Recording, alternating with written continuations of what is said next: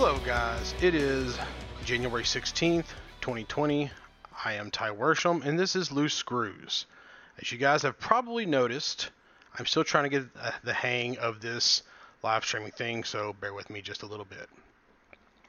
This is episode 20 of Loose Screws. And 6 months ago is when we started this. And it all kind of started off with something very small. And I never really thought it would get anywhere. But it has kind of grown into this thing that's pretty damn amazing.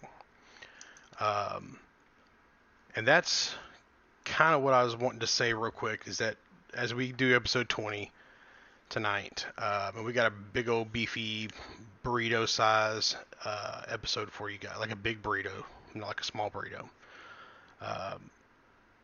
I'm really proud of what this has become, and I wanted to say this during our live stream at Christmas, but I got distracted, and I want to say it last week. But I am so thankful for everybody that listens to this show and listens to me and the guys just talk about this game that we love. And the people at FDev that's joined us, Paige, and now Steve Benedetti. Thank you guys. Lave Radio, thank you for supporting us for all this time. And I just want to say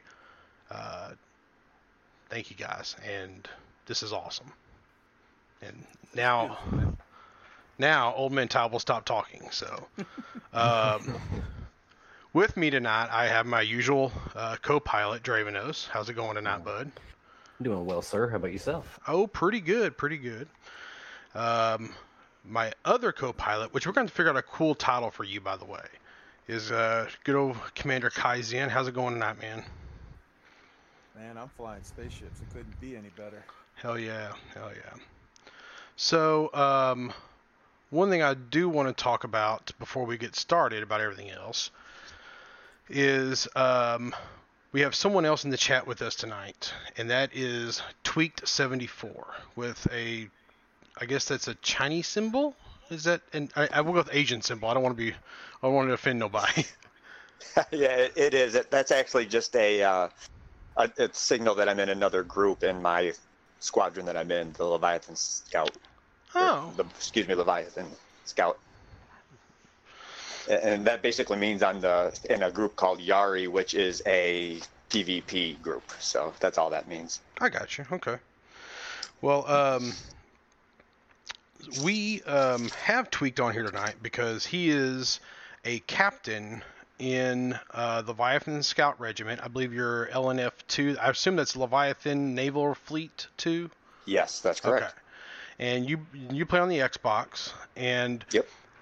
I get a fair amount of questions about the BGS that I do not understand, because I understand very little about the BGS. So I'm bringing you in tonight to give us a BGS 101, the background simulation. But we'll come to that in just a second. Because what I was wanting to focus on first was that Stephen Benedetti has joined our Discord. And now we have 2 FDev people in here. And that is really awesome. We got Paige and we got Stephen. And that is really awesome. And a large reason why that's been happening is because, Kai's been doing some stuff in the background, and our show is really growing. And Stephen, Paige, thank you guys very much for joining us. I don't know if you guys are going to listen to the show, but if y'all do, thank you guys.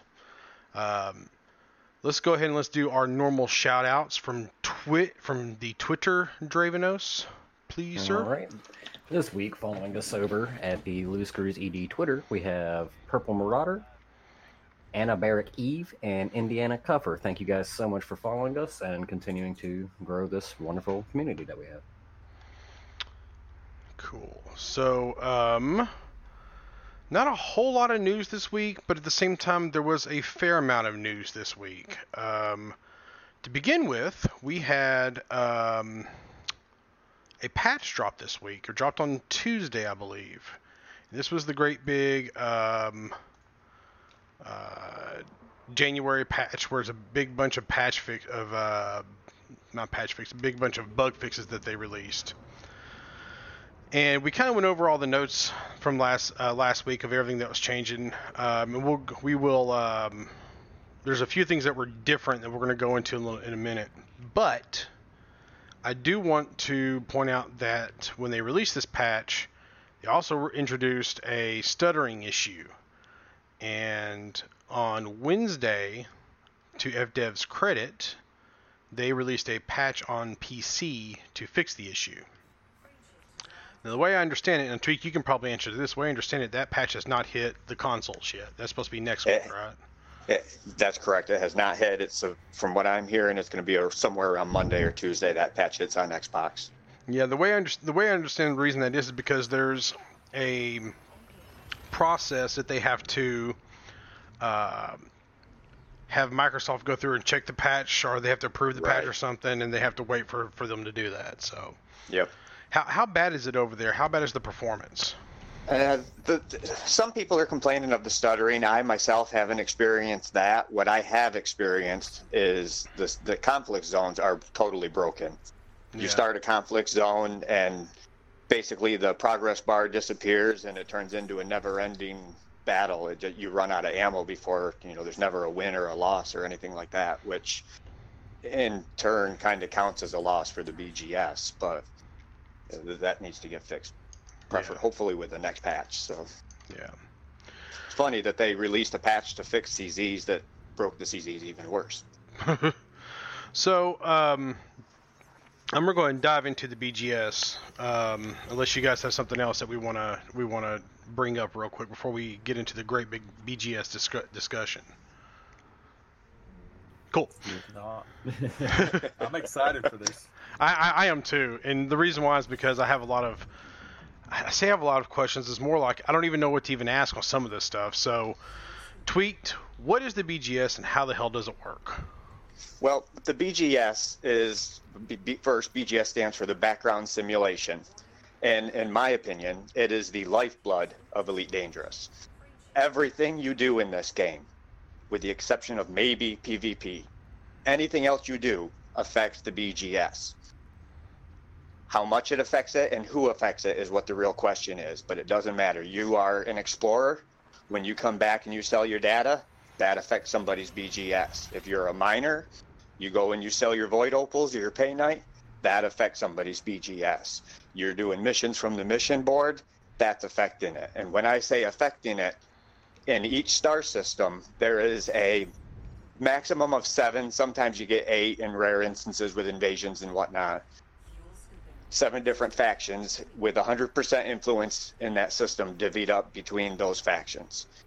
And if you take missions for faction X and you go complete those missions successfully, that raises their influence. And that can turn into a multitude of things, whether it be expansions or forcing wars and different things like that. So when you say like these are all player factions, right? Nope, it can be NPC factions as well. Oh, I did not realize that. Yeah, every faction in that game. I mean, if you go and you sell say you're doing commodity trading, and you go and you sell something at a station, whoever owns that station gets an influence bump from you selling it. Okay. Same thing with cartographic data. Same thing with, like, if you go to an interstellar factor and you pay off some fines, whoever owns that station, that money kind of goes into their pocket, which it's turned into an influence bump for them. Okay. So let me... No, go ahead. I don't mean to interrupt. Go ahead.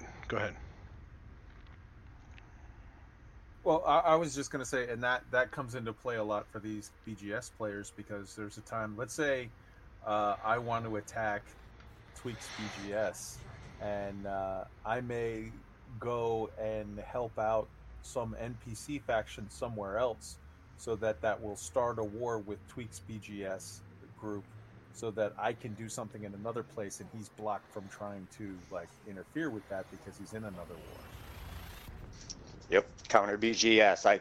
That actually was just kind of happening to us. We were in a war and we had somebody working. We were in a war against an NPC faction, and some player group was working against us. We, could have been a couple of different people. We don't know exactly who it was, but they were fighting that war against us and keeping us busy there, and that allows them to do things in other systems where the bulk of us are busy in one other system. A distraction method, so to speak. I got you. So let me ask you this: like you talk about like the war and stuff like that. So these are different states of the system, or different states of a station, or how does that work? Well, if you're in one system, and if the loose screws, if you get in game, right, and you have a home system now, you go to that mission board and you see loose screws on the mission board, and you can see that loose screws is in this system with 6 other factions, and your influence is, for example, 34%. And so your influence will go up and down depending on missions passed, missions failed. If more missions get worked for another faction, then yours can go down, because everybody shares a piece of the pie. It's made up 100% divvied up that many ways. Mm-hmm. Okay. So let me ask you this: so can you have different states for a different station, or is it like system wide? It's system by system. So if one system is at war, then you won't have war and boom at the same time, or war and a different state expansion at the same time. But if your faction is in multiple systems, you can absolutely have war in one system while you have a boom in another system, while you have pirate attacks in a third system, while you have civil unrest in a fourth system, and you have to keep putting all these fires out all the time. Right. Okay. So I'm trying to fly and also trying to look at all the different faction states here. So can you, okay, so like if you're in a, what's a good one? So let's say that you're in a like a boom state. Can you, is there a certain flow that you go from boom to bust, or is it like boom to outbreak, or is it kind of random, or is there ways that I can affect? There's ways you can affect each state, no matter which it is. Boom basically means there's been good trading happening. Mm-hmm. And it just constant flow of good trading, which means prices are kind of up a little bit and everything's going well. Boom can bring in pirate attacks, things like that. And if you want to put us out of boom, you sell low. You could do like space trucking, and you buy high at a different station and then bring it to our station and sell low. So you're taking a loss for it, but it's also making us take a loss for it too, which will, in the long run, bring that downwards. Okay. So what are some ways, if your system is in a state of, let's say for instance that mean you have opposing factions, and let's say for instance that your system is in a state of what's a good one here to start off with? We'll say expansion. So what exactly expansion, and what things can I do to support it, and what things can, if I was with your faction, what things could I do to support it, and what things could I do to prevent it if I was against it?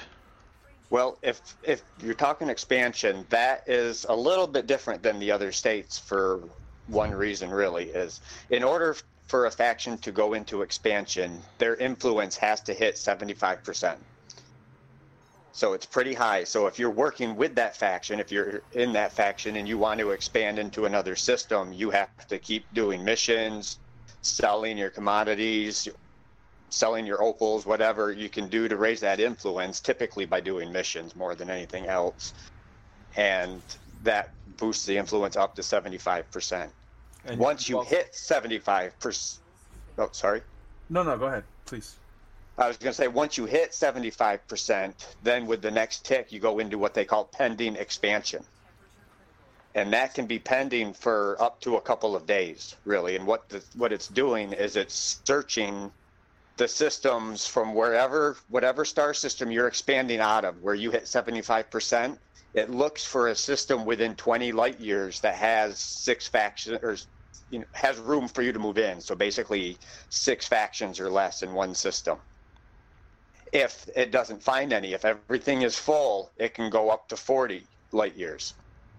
And then you can start talking about invasions. If it has trouble finding one, it will just pop you into a system where now there's 8, and it instantly starts a war the next day, and winner takes all. Whoever wins that war gets to stay in system, and the loser gets kicked out.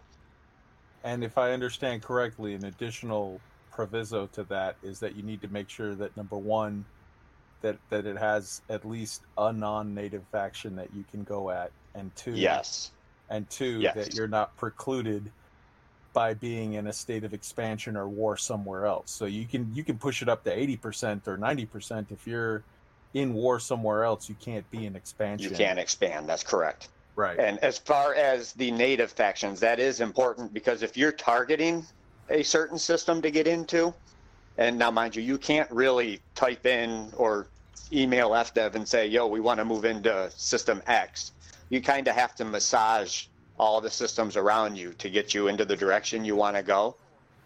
And by doing that, if you know you want to get into the system, but they've got 7 factions already, you find a non-native faction, which means they are not born in that system. Usually they will have a name. If it's system X, then they're going to be the X-Men or the X whatever. They've always got X in the name. You know what I mean? You cannot force a native faction into retreat. A non-native faction you can force into retreat, and that's pretty hard. You have to get their influence down to 2.5% or less, and you have to hold it there for 7 days. If it goes above that 2.5 one time, that whole process starts over again. And important with that, because just for people who might not understand, because Tweak just said you can massage it, and there's some people that might not have a clue what that is. Let's say that there's 3 systems that you could move into. There's System 1, System 2, and Sirius. I'm going to throw out a name because let's say that Tweak wants to move into Sirius. He doesn't want to move into System 1 or 2. That's not where they're interested in. What they can do as a group is they can send people to do missions in System 1 and System 2 so that they can manipulate the 1 or 2 non-native factions in that system that may be up for play, and take them out of play by getting them involved in other conflicts or by moving them, so that his group, by doing a whole lot of extra work in 3 systems, can make it to where 2 of the systems take themselves out of the running, and now he's free to move into Sirius, which was his goal all along. Right. Well, let me ask you this then. So, what is like a typical day look like? Like it's Saturday, you get up, you're gonna play Elite all day. What does that look like from? Like, is a situation where like you get up, you fire up your Xbox, and all right, well, this is what I'm doing for the next 16 hours because I have to do these 30,000 things in order to survive, or is it more of a situation where you can kind of say, well, I only need to do these 10 things this week. Like, how much of a time investment is it really? The BGS is a bit of a time investment. It helps if you've got a good team around you that can put in the time as well. Mm-hmm. But one of the reasons I joined the Naval Fleet and LSR, Leviathan Scout Regiment, is because in order to affect the BGS, you are really doing a wide variety of everything. Like I said, you can affect it in so many ways. If I want to kill pirates, I can go take pirate missions and get the big influence pips. You take those missions and you see 3 pip influence or 5 pip influence. Those are great for influence. Or I could break out the Type 9 and deliver 5,000 units of whatever missions. Or I can go mining and sell them at our stations. And really, whatever I feel like doing, I can find a way to make it work for the BGS. Typically, if we're at war, that's where I am. I'm in the CZs doing that, because that's usually the most effective way to win a war.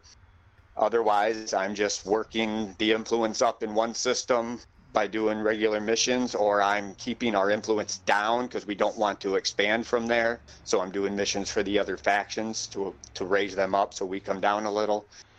Things like that. So let me jump in here because you kind of just confused me. So you would do missions for the other faction? Why? That seems broke as shit. I knew that was going to break Ty's brain. Well, so for example, we have one system. We are in 20 systems right now, and what we want to do as a faction, we're trying to consolidate some of our systems, right? Okay. So we're in 20 systems. We don't own all 20 systems, so we want to own the ones that we don't already own, that we're already in.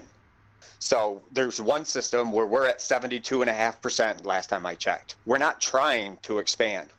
It's not our goal to expand out of there. It's just enough people are doing missions out of there or whatnot. So that's constantly borderline going into expansion.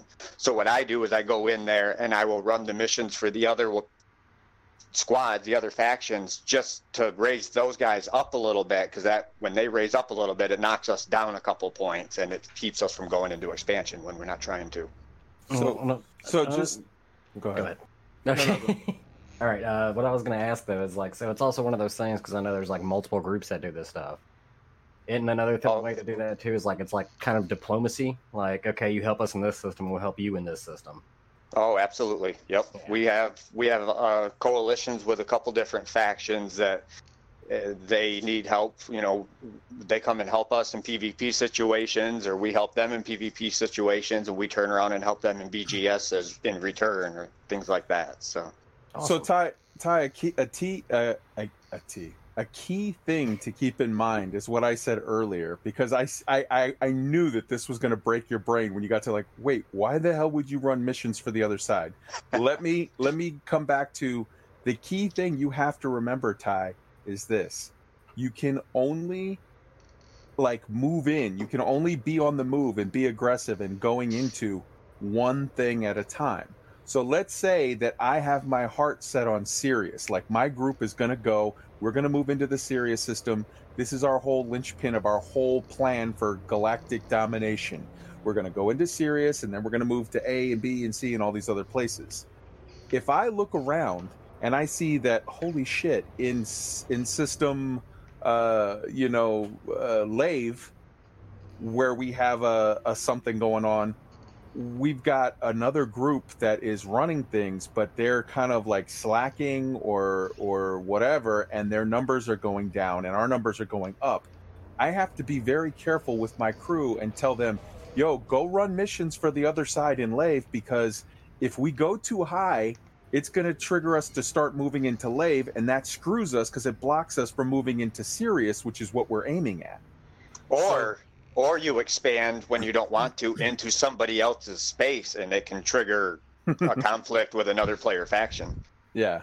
So a lot of times all of this has to do with massaging the numbers, because you only want to be high in the place you want to be high, and you want to be low in the other places, but not too low, because you have to keep yourself within a buffer. If you get within a certain range, a certain plus or minus of other groups, that will initiate conflicts with those groups. So sometimes you have to the part that's super obvious and intuitive is, well, we want to be strong everywhere. And okay, yes, but you don't want to be too strong, because if you're challenging people where you don't want to go, you can A, block yourself out of making the moves you do want to make, and B, piss off other people and get yourself into extended, you could basically make the Hitler-Napoleon mistake of, you're fighting a war on multiple fronts now, and you can't focus on what you're trying to get done. That's very true. You have to think about a lot of things when it comes to BGS. What's the crappiest part? What's the thing that you're sitting around going, man, I wish they changed this, or this thing sucks, or this thing is awful, or what's the thing that you just hate? Nothing about the BGS, to be honest with you, because I can always find something that I want to do that will work for it. Like I said, I think the BGS probably is the system that works the best in the whole game, to be honest with you. It's the system that makes the galaxy a living, breathing galaxy, really. And the hilarious thing is, there's so many players. I was having a conversation with Tweaked earlier today in the Discord, where we were talking about the different things we look for, and he said, well, I want this, and I said, well, I want that, and basically I summed it up by saying, well, you have to understand though, Tweak, you're playing Alexander the Great, I'm playing Marco Polo. We're playing two different games, And it's hilarious because while I understand the BGS, I don't focus on it. So I'm just doing my thing happily and ignoring all of this stuff. But the changes that I'm making in going about my activities are things that he's keeping like meticulous track of if they are in the systems that he's interested in. Yep. So let me ask you this about the BGS then, okay? So when okay, what exactly is because I understand war and I understand civil war, they're kind of the same thing. But what exactly is elections and what do you do with that? Elections are pretty simple, really. It's I can't remember the exact reason why you go into an election instead of a war. There is one deciding factor, and so the difference there is, so like if I am a an elected party and you are a dictatorship and we disagree, we'll go into war. But if we're both elected officials and we both are like part of the same, it's like it's the overall party of the faction is I think what decides it. Yeah, an election is just a war without blood. So it's literally just the same thing, except for if I'm an elected official and you're a dictatorship, we'll go into war. If we're both elected, we'll go into an election. If we're both on the same sort of side. And then all you do is you do data courier missions to spread information around to win the election. Or if you're the side that's currently holding the station, then you have the advantages, the incumbent of you could do, other things. You could do the cartographics and the other stuff. Well, not for the election. Oh, the election. Nope, for the election, it's kind of like a war where there's certain missions for it. You have to do the strategic data courier, strategic scans, things like that. Just like when you're at conflict, when you're in a war, there are what they call wartime missions on the mission board. So if you don't want to go to the CZs, or if you don't have a ship capable of the CZs that's not engineered enough, you can go to the mission board and you'll see deliver strategic data, which is just a glorified data courier mission, or you'll see go recover these wartime black boxes, and they all count for a point for the war. So I know that the power play groups have a sort of reoccurring complaint of, let's say, some unscrupulous groups that may or may not have a couple of bot accounts that are, T9s running stuff back and forth all day, every day. Is that a situation that you come across a lot in the BGS as a faction? No. Not, at least not on Xbox. Never had to worry about it. We're a fairly large squadron, and now we have expanded into, like I said, 20 systems. And more often than not, we can keep our BGS fairly steady with enough work and attention. Whereas if there were bots like that, I don't know if we could even combat it. But do you find that being a Xbox BGS group, I assume you are primarily focused that way, do you find that you have a different flavor of interactions with, say, the PS4 groups or the PC groups, or is it just kind of nope, because LSR is on all platforms, so they're on PC and also PS4, so we have guys working. Well, that's the other thing about the BGS, I guess I should mention too, is the BGS is affected by each platform. So when you guys are playing on PC, if you go to my systems and work it, I will see the results of that on Xbox. So everybody's working together in that regard. So it's not a situation where like your portion of Leviathan Scout, like your portion only affects the Xbox stuff, like the Galaxy's the Galaxy no matter what console you're on. Right. Then why won't they let us play together? Good Lord. Totally agree. I'm at a point where it doesn't make any damn sense in my brain now. I mean, I know the whole Sony wants to play in their own yard. I get that, but come on. I mean, they've actually already got the API there for them to do that now. So enough's enough. Let's just do this. Right. Yeah. I agree. Yeah, they let that out very, very late in the cycle, and so it's one of those things that hopefully with the next cycle, as things progress, as Frontier is doing their 2020 paid update, they'll be able to incorporate that going forward. That would be imagine what that would be like, all of us sharing the one galaxy and being able to actually interact meaningfully. Well, see, I mean, who knows with this 2020 update and all the code changes they're making? Maybe. well, let me ask you guys. Let me ask you this, Tweak. So, like, Loose Screws is there's about I can't remember how many people in this Discord now. We'll just say there's 50 in this Discord. And let's say that we had 20 people who were wanting to somewhat participate. Do you think it would be in Loose Screws' best interest to create a in-game faction? I think personally that having an in-game faction adds so much immersion and depth to the game, adds purpose to what you do in the game, that it's the best thing going for the game. Just a little. When I was before I joined LSR, I wasn't in. I was just going from station to station doing random missions. I didn't really feel loyal or dedicated to anybody in particular. Once I joined LSR and I could go to the mission board and they're right there, I was like, okay, I'm on this team now, and it just changed things for me. I never am lacking for things to do to help the squadron at this point. So, where did LSR start out? Like, what's that's a fair question. I definitely wasn't the beginning with LSR. That's a question for somebody else. They've been around for a couple of years, and there's a couple of military guys in the upper command of LSR. So we're a very organized Discord. We're a very organized squadron, really. You have multiple fleets within the squadron. So you have your PvP fleet, you have your exploration fleet, and you have your BGS fleet. So, and the way it works when you get recruits is you get recruits. They keep recruit tags until they open up X number of engineers and a couple other things to prove that they can survive. And then they choose what fleet they want to go into.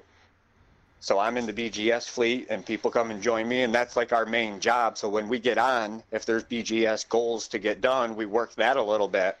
But if we feel like it's been done enough, I'll go get in my PvP ship and go spar with the TF-13 guys or different things like that. So we're not locked into only doing one thing if we don't want to.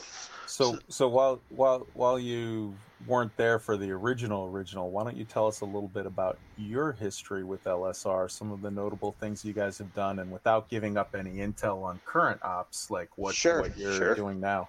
Well, when the group I was with merged into LSR and we just became full-fledged LSR, there was a trade fleet along with the other fleets, and that's where I got put into to begin with. So that's how I got my elite ranking in trade. I was mining a ton, making all that money.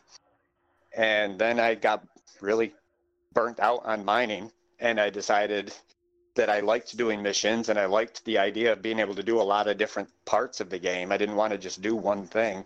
So I thought the BGS fleet might be for me. When I joined the Navy, I think we were in maybe 7 systems in the year or so that I've been in the Navy now. And it's not just me by any stretch. We have a great team. We got great command. There's another captain in the Navy with me, co-captain, and then we have a rear admiral, and there's some really great strategic planning that happens. We are now in 20 systems. So we've grown exponentially over the last year or so, and I don't see that stopping anytime soon. And without giving, like I said, future stuff away, what are some of the places you're in now and some of the things you're enjoying? Well, we are in Wukuku, which is a technology broker, material trader.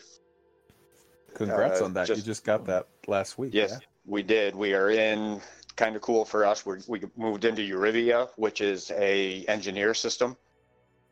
And we're in basically the bubble around those types of areas. So you're messing with those Blue Mafia guys, huh?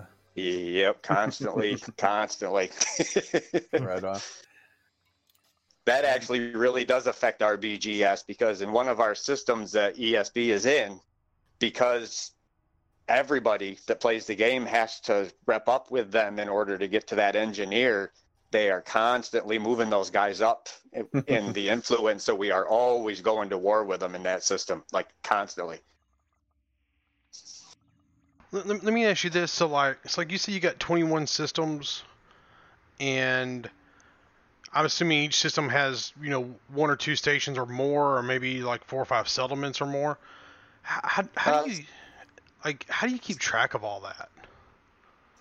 The game's pretty good about that, really. The game keeps track of it real well. We use Inara. Inara keeps track of everything. Plus, we're always active on Discord, so we get all our orders and everything to everybody through Discord. We can look at our systems through Inara. But the great thing that they added with Squadrons, as far as the BGS goes, is I can go to my right panel and go to Squadrons and then click Squadron Allegiance, and it will give me a list of all of our systems, and I can click on it and it'll tell me what the influence is and what our states are in that system, so I can keep tabs on it all nice and handy right in game. So the way most of these seem to go, Ty, is that your group will have its own Discord.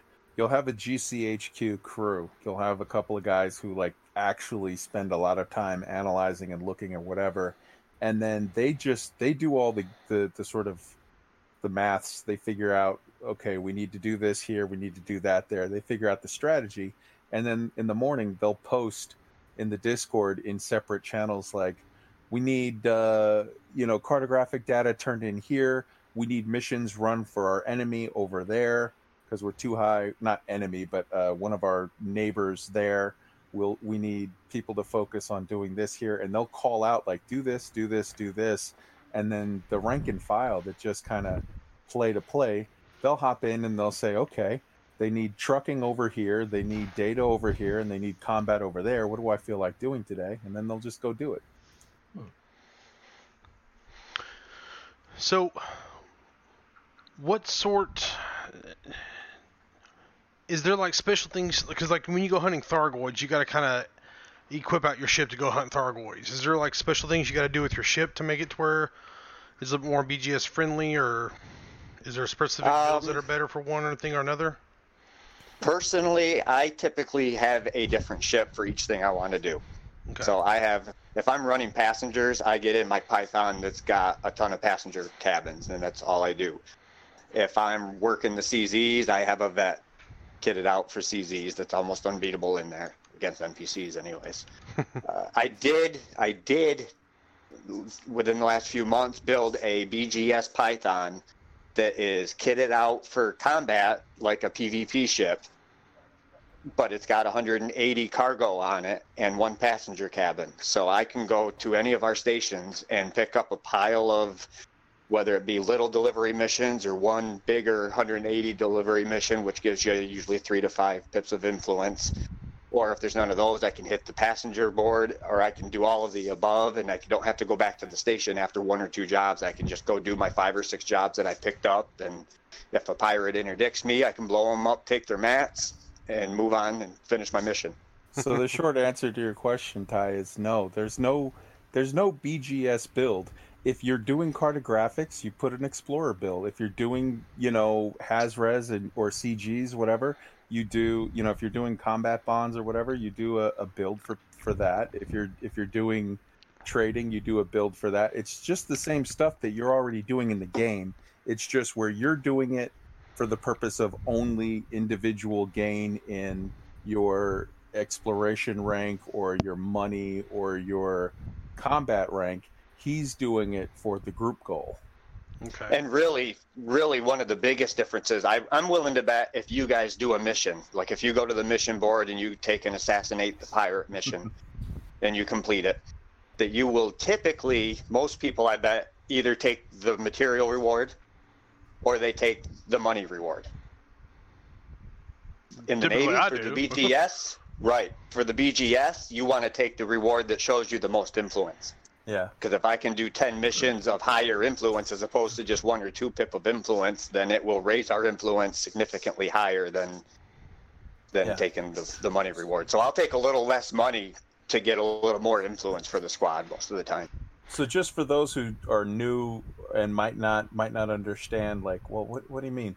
So basically, whenever you do any mission of any kind, you get a money pay. They'll give you options. You can take payout A, B, or C. You can either take the one with more money, or you can take the one that has a material, or the one that has rep, or the one that has influence. And the only difference between rep and influence is rep is I personally get more sort of a boost of my what do you want to call it? Reputation with that faction. With that faction, whereas influence doesn't do anything for my reputation. It ups that group's reputation in the system. Right. Okay. Well, I was actually about to ask that, so I can make sure I understood the difference between reputation and influence. For example, if Loose Screws is in game, the first thing you would all want to do, and I'd come and do it with you too because we're friends, I would go to your system and I would take all the missions for rep so that I get allied up. Because once you're allied up, you get way better paying missions and everything. Right. Once I'm allied up, I'm just taking the influence rewards because that will boost your influence up and up and up. Okay. And I have to call out because you said before that we're at like 50, just because the Discord's my baby and I'm working it constantly. We're up to about 80, and if anybody else wants to join, for sure. There's going to be in the show notes, but I'll also make sure that I call it out right now. tinyurl.com / Loose Screws Podcast. LOOSE SCREWS PODCAST. No space. And come join us. So, excuse me 1 second. I got a small deal with. I'm on call this week at work, so I had to respond to a text message while I was at work text message. So, I think that's so. I literally pulled up all the questions that people had asked me over the months about the BGS, and then I went through and I think I've asked all of them. There won a whole lot. Do you guys have anything else y'all want to ask Tweaked about it? There's two things that I'd like to hit with Tweaked. The first is I'm a big community guy. That's my focus on this game, and I'm not going to let you get out of here, Tweaked, without asking you. Make some call outs in your community. Shout out some LSR guys that you work with, that you have fun with, and that you want to give a shout out to so they can hear themselves on the show. Oh, well, if I have to call guys out, I'm calling out my Navy boys. Mutton Dagger is the rear admiral of the fleet. Captain Trizzle, both heavy hitters for the influence and getting things done. And then my lieutenants, Captain Juicy Jams and Tatsua. Can't beat these guys, man. I got a good team that's helping get all this kind of stuff done. And everybody that I just named off really fell in love with the BGS, of actually having that much of an effect on the galaxy. What other game can you play where you can change the political scheme of the galaxy? And not power play political, but within the factions. It's just, I don't know any other games where I can move things around like this and have that kind of control over the galaxy.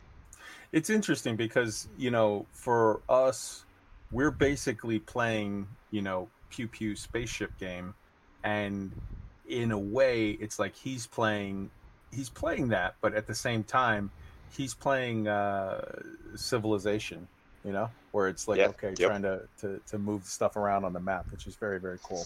So the other question that I had, and this is a two-parter. The first is, how many, I don't know if this is a sensitive thing that you're whatever, but about how many members would you say you guys have, and about how many members would you say, the average BGS groups have? As far as our BGS group, I'd say we probably have active maybe 8 to 10 guys, I guess, that are fairly active. And that's probably on the high end from what I understand for most squads. But it works out way better. I mean, when I first started, there was 2 or 3 of us, and you really had to do a lot of work to get things done.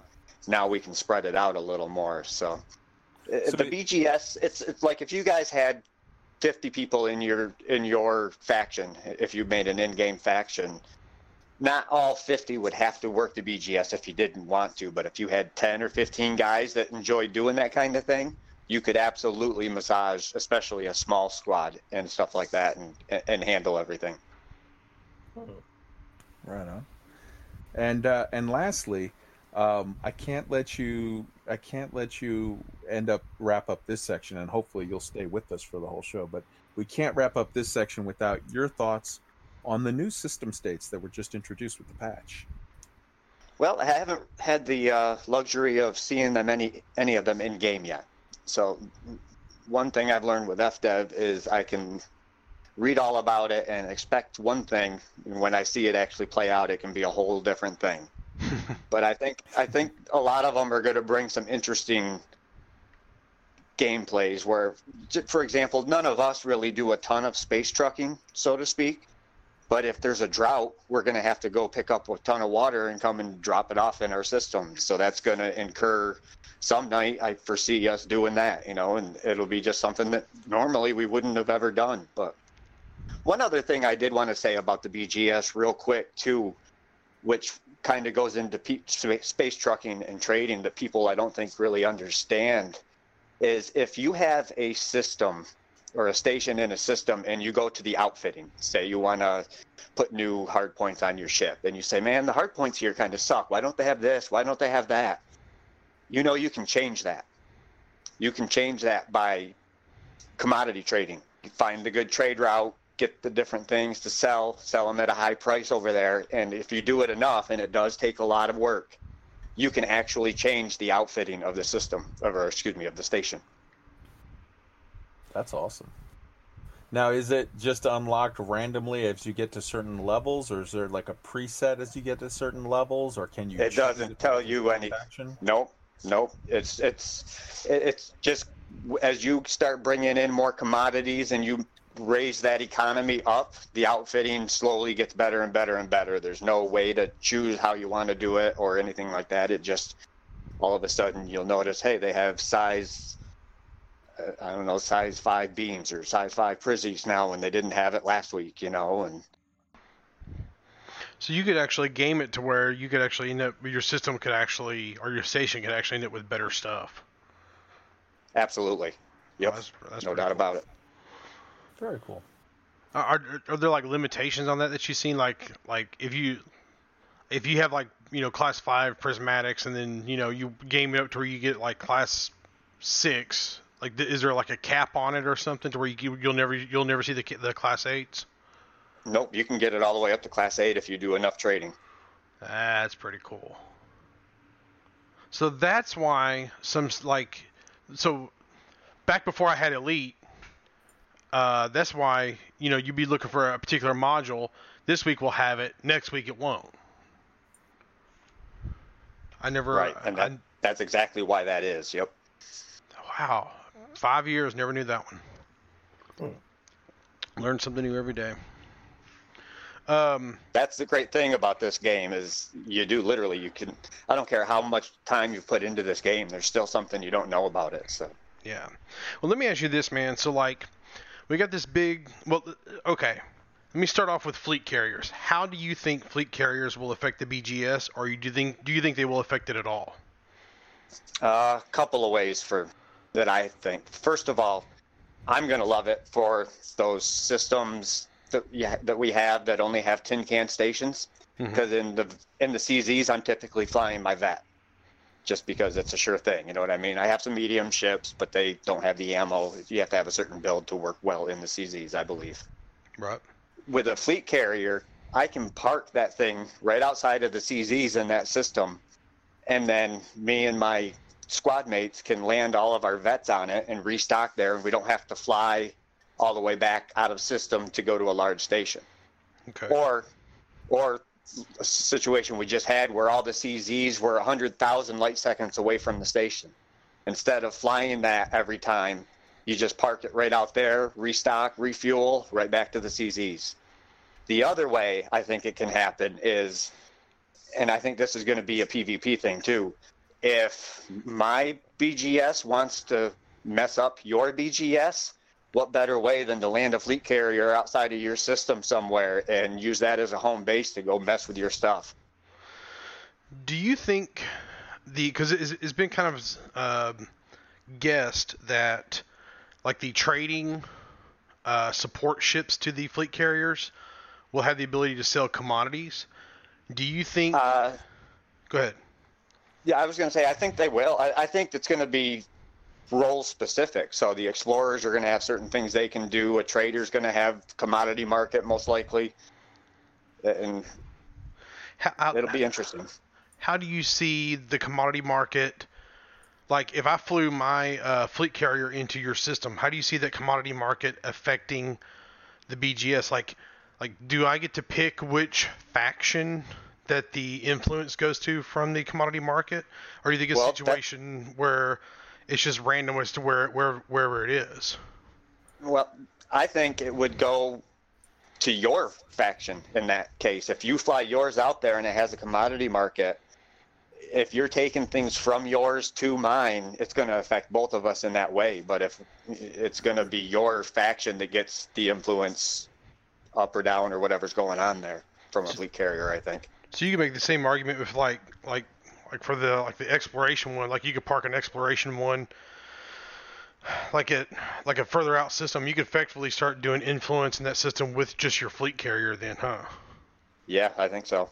Do you think that we'll see kind of a great big shakeup with the fleet carriers in the BGS to where people are doing more kind of undermining stuff? I think it's a possibility. BGS really, I mean, there's some people that absolutely hate working the BGS. They just want to do PvP. And there's other people like myself that find it totally fascinating and do it all the time. So that's the thing about the fleet carriers is we don't know. I mean, is FDev just going to give us the fleet carrier and say, okay, now go find something to do with it? Or are they going to create content that we need a fleet carrier to go do something with? I'm curious to see how that's going to work out for us. What is your ideal scenario? Like, what do you want out of fleet carriers that they haven't said that's coming? Yeah, I don't really know. Quite honestly, I'm pretty happy with everything that they've said it's coming. Really, as long as it doesn't break the game. I mean, if this last update is any indication, I'd rather not have the fleet carriers if they're going to put it in and it's going to totally break the game. So hopefully they get that stuff straightened out in that amount of time. But everything that they've said about the fleet carriers sounds great. It's just a matter of getting them out here. Yeah. So let me also ask you about the 2020 update. What do you want out of the 2020 update, and what do you think that's coming? Well, two things, I think. One, I hate going out in the black. I have learned the hard way that I am not an explorer. Okay. But if they added atmospheric planets and gave me different things to see when I got out there, that might entice me to go explore. So if they want people doing that, that would be one route to go. Me personally, though, I'm not a big first-person shooter fan, but I could deal with it. I prefer third-person myself. I'm a huge Mass Effect fan. I love Red Dead. I love the kind of combat that you have where you can duck behind crates or around walls and shoot from cover and all that kind of stuff that you usually can't do in first person. But Space Legs, my idea for it, and I don't know if this is what they're doing, obviously. You know how now when we're at war, you go to a station and you pick up a massacre mission to kill 72 ships from the opposing faction? Mm-hmm.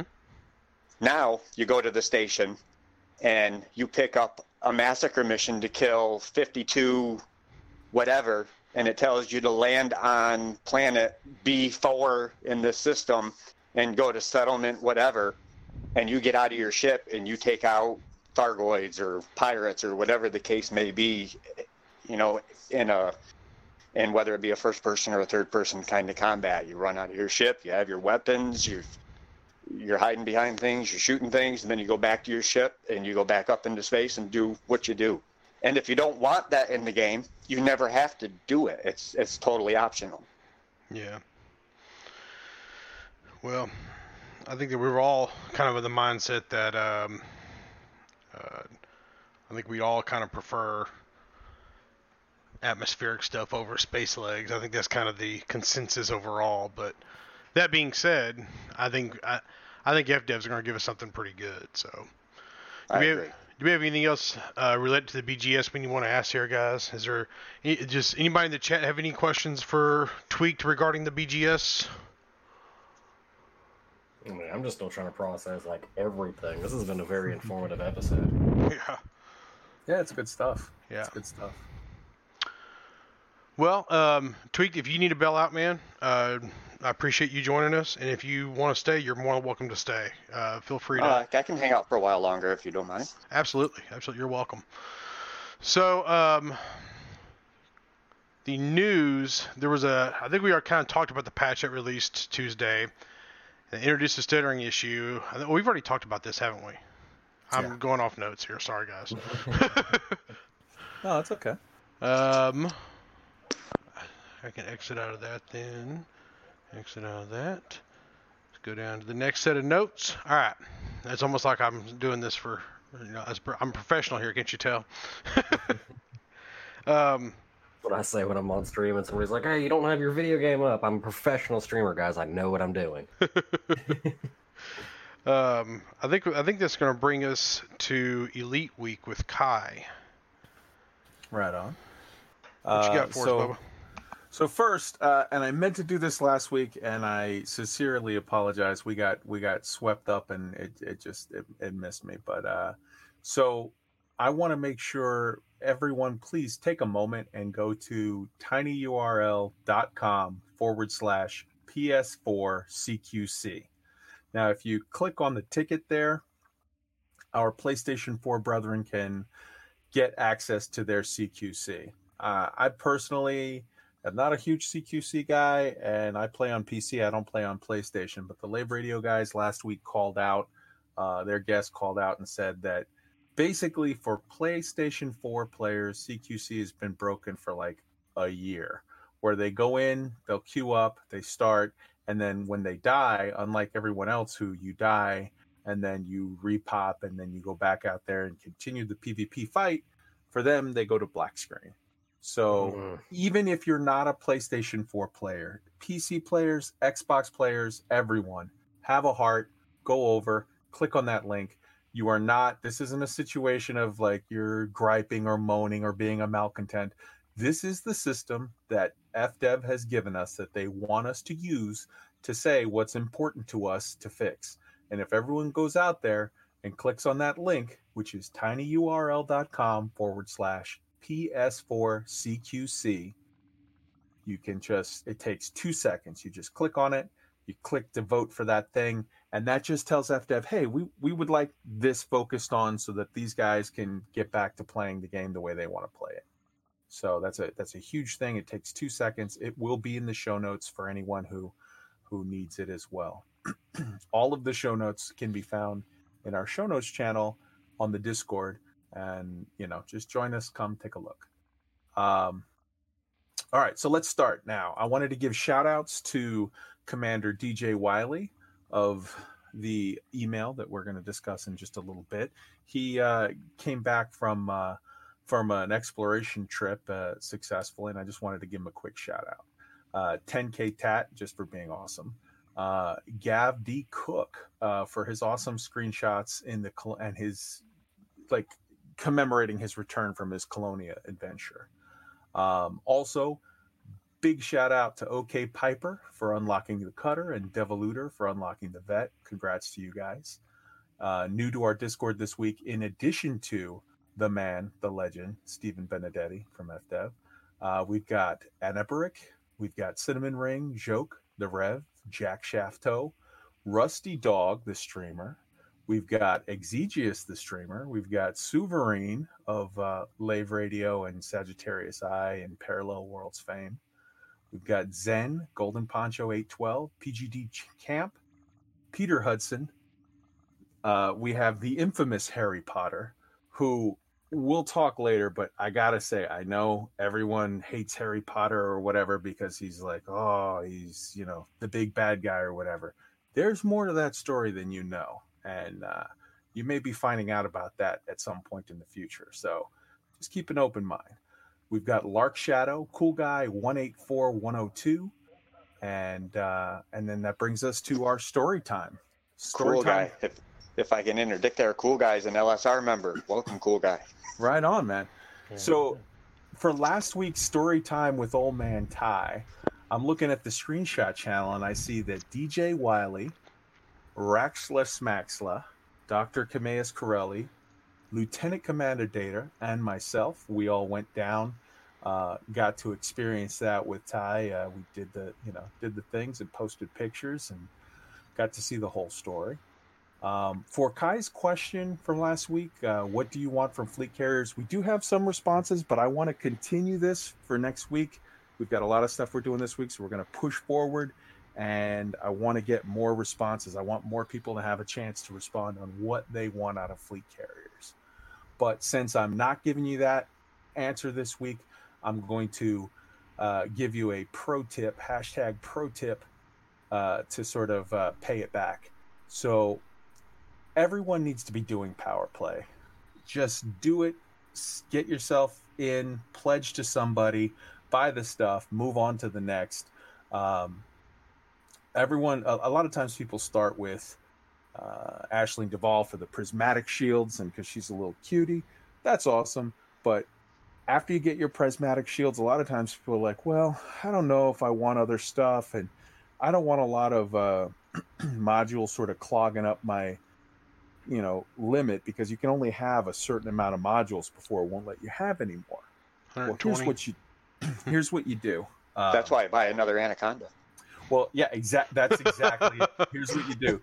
Go in, buy ships. Now, actually, I find the gunship to be ideal for this. If you buy, because federal gunships are not that expensive. If you have the rep to unlock them, they're not that expensive. They have a massive number of weapon slots. And then you just make a gunship called Cyto Scramblers or Pack Hounds, and you fill it up with Cyto Scramblers and Pack Hounds. Not a lot of people know this, but there's actually a soft limit of 250 ships per commander that you're allowed to have before you get to problems. And I pulled that directly from Frontier forums, where it was listed by a dev. So I've got that in the show notes as well. So let me interject here real quick on that. Sure. The Challenger has the same number of, not the same type, but the same number of hard points. So that's a good alternative if you don't have the rep. The Alliance Challenger. True. So that's absolutely true as well. So let's see. Continuing through with, I'm sorry, I've been going super, super fast. Does anybody have any comments on the shout outs or the new to the Discord or story time, any of that? I actually have a shout out. Darkest Vim hit Elite this week, so congrats to him, man. Oh man, congrats. Very That's cool. Awesome. And I did my part as far as the PS4 CQC and went and voted while you were telling us about it. Yep. Oh, thank you, sir. That's very awesome. All right, so looking at the media that came out this week, obviously, so on Friday, you always get there's three pieces of general news that you get every week. Friday you get Witch Space News by Commander Burr and the Burr Pit, and you get Obsidian Ants 3306. Both of them were good this week. Check them out. They're basically covered the stuff that we covered in last Thursday's show, because they came out hours after that, and they covered basically patch notes and Thargoids are back. Friday stream, definitely take a look. Commander Exegius had a stream with the AXI, and I've got a link to it in the show notes, talking about the history and lore of all things Thargoids and the AXI, and in the in-game lore going from 3300, then first moving backwards and showing okay, these were the INRA things, these were the things from the previous interactions, and then going forward. And these are, from when they first found barnacle sites and interdictions first started happening, and all of Canon Research's stuff. And it's a very, very good show. It's like a 2-hour stream. If you're into the history of the Thargoids and you're super excited because now the Thargoids are back and you want to know what's going on with all that, check that out. Then moving into Monday, we had my favorite news show of the week. It comes out every Monday, and that's when my week starts, which was Hello Dave. And Hello Dave this week on the Best Damn ED Weekly show, we got a very cool shout out from Down to Earth Astronomy, and he talked about stuff that was going on with his channel, but he also told everybody, hey, check out Loose Screws podcast, and put a link in there, which was very, very kind of him. So thank you very much. Moving on to Tuesday, we had patch 1, the January patch. Like we already said, the stutter, and everybody's everybody's experiences with that. Patch 2 was the following day to fix the stutter. And that later that day, another video came out by Down to Earth Astronomy called I Got Killed by the Planet of Death. Again, the link is in the show notes. He goes through, explains the science behind the Planet of Death, shows you him going and what happens if you don't dismiss your ship, and he tries to take off in the ship and it explodes hilariously. Comes back and has a very cool, like 10-minute long science talk about how the actual things work with this.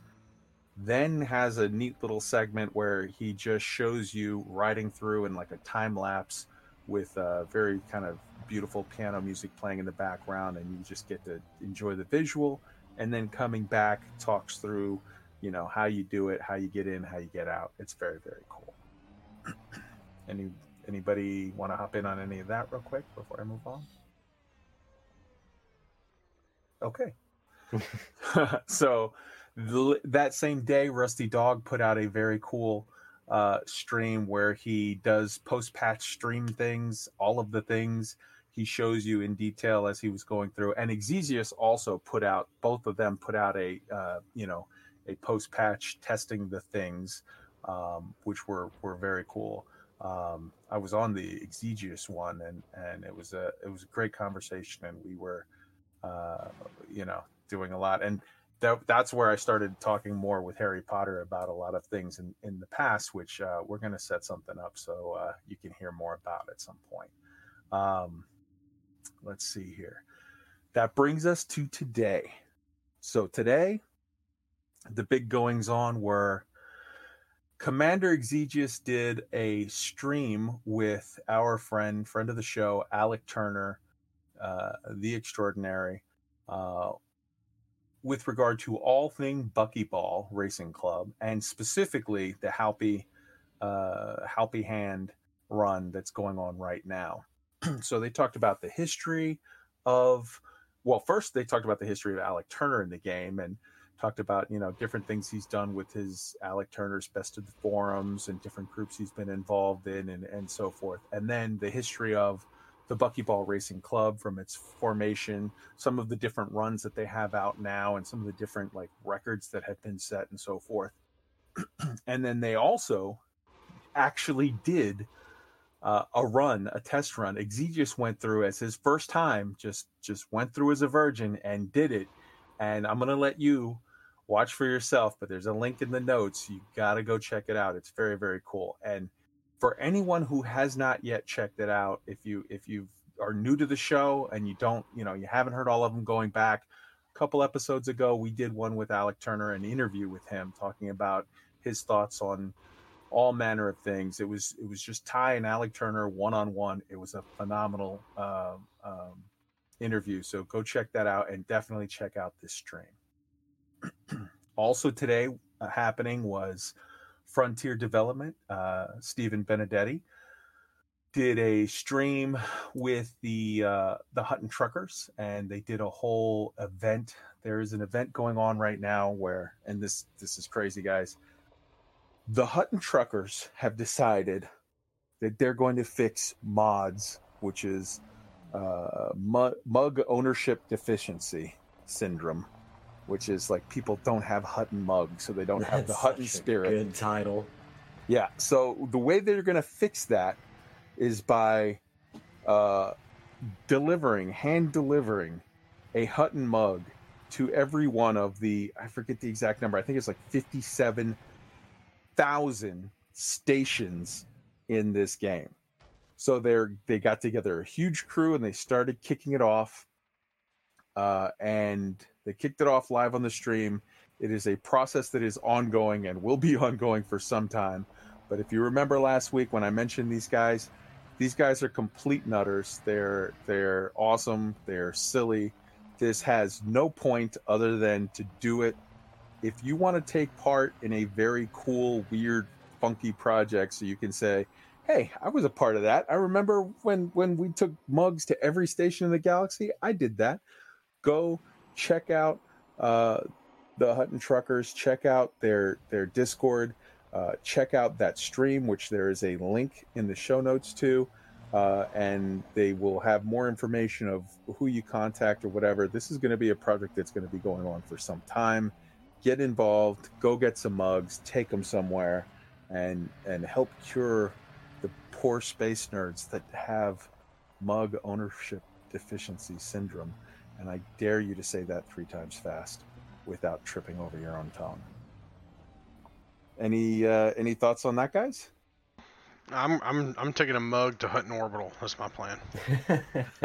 You're doing the reverse project. You're like, all right, I need to make sure Hutton is stocked with mugs. That's a beautiful thing, man. We got to make sure that they're not depriving themselves of their own mugs. That's right. Well, the problem with that plan is the only place where you can get Hutton mugs is Hutton. So now you're gonna have to go there. You're gonna have to get it. You're gonna have to leave, and you're gonna have to spend the hour and a half to fly back and deliver it. Oh, But- no, my plan was, they already got them. Okay, I'm done then. I don't have to. Oh, okay. I've already done multiple treks out to Hutton Orbital. There is no free Anaconda. Hey, lies in No, innuendo. it's not free. It's $25, right? 25 credits. It is 100 credits, and I find that hilarious that people still fall for that. They go out there and they're like, it's like, guys, there's no large landing pad. How would you get it? It's not even physically possible. But Okay, so real quick, did anybody actually fall for that, like back in the day before they? Oh yes, they did. No, I mean people in did anybody in here fall for it? Oh no, I wasn't No, playing no, back no, in no. the day. Yeah. Nope, me either. See, I did not fall for it, and the reason why I did not fall for it because I'm sitting there going, "There's no way in hell they would give us away a freaking free Anaconda."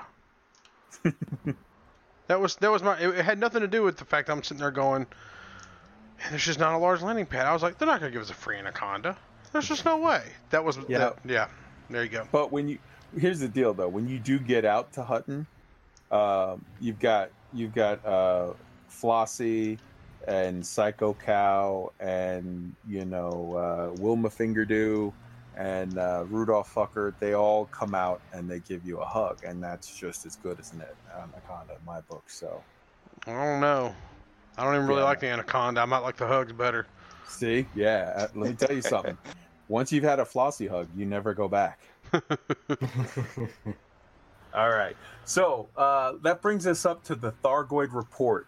Now, I've committed that I will be giving you news on any interstellar initiatives and CGs that come up when we're back to having them. But in the meantime, I will keep you updated on the Thargoid menace. So, Thargoid report, 16 January, 3306. So last week, Thargoid forces were successfully pushed out of 6 systems across both the Pleiades Nebula and the Witchhead Nebula. All incursion state systems were reported clear after as little as 50 hours. The post-disaster evacuation service, along with independent pilots, were working diligently to support multiple burning stations and got all of them clear. With the first wave of incursions subsiding, Operation Ida plans to swoop in and immediately begin repairs across the affected Pleiades systems for now. Good luck and Godspeed to those supporting the repair and recovery efforts. There are no new incursion systems reported. We got every last one of those bugs, so good for you. Squashed. Beyond incursions, there are still large numbers of non-human signal sources that can be found throughout the Pleiades Nebula and the Witchhead Nebula. So for general Xeno combat at any time, get your ass down there and squish some bugs. There are new infestation systems, however. The following systems have been marked by the Eagle Eye in-game as under infestation. Unless sufficient Thargoid presence is destroyed within them, they will come under incursion next week. So we've got the Pleiades sector, DL-Y D65. We've got HR 1183. We've got Electra. That's a very cool name for a system. We've got HIP 1185. We've got Taygeta, Taygeta, and Wellington, Wellington. So, as an addendum, it appears as though we've scared off the Thargoids for this week. Despite the reports from Eagle Eye, no new incursion systems have spawned as of yet. Until an incursion system does appear, there are currently 0 burning stations. So those of you who are looking to do a little smoke jumping, you're going to have to wait for another week to do some rescue work. But for now, we got it under control. Station repairs, Joint Operation Ida, as they undergo the mammoth task of rebuilding and repairing Humanity's station, to not only bring back vital infrastructure, but to also support the ongoing rescue and combat operations in these systems. So it is key that we fix these stations not only for the purpose of having them repaired, but also so that the combat pilots have those station services so that they can most effectively fight back the Thargoid threat. The Joint Operation Ida Discord below.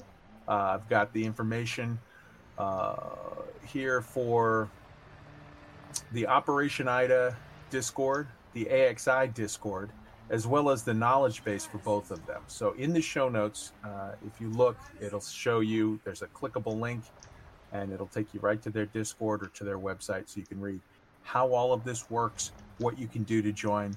Then you click on the Discord, you go in, they'll help you get set up and get you started.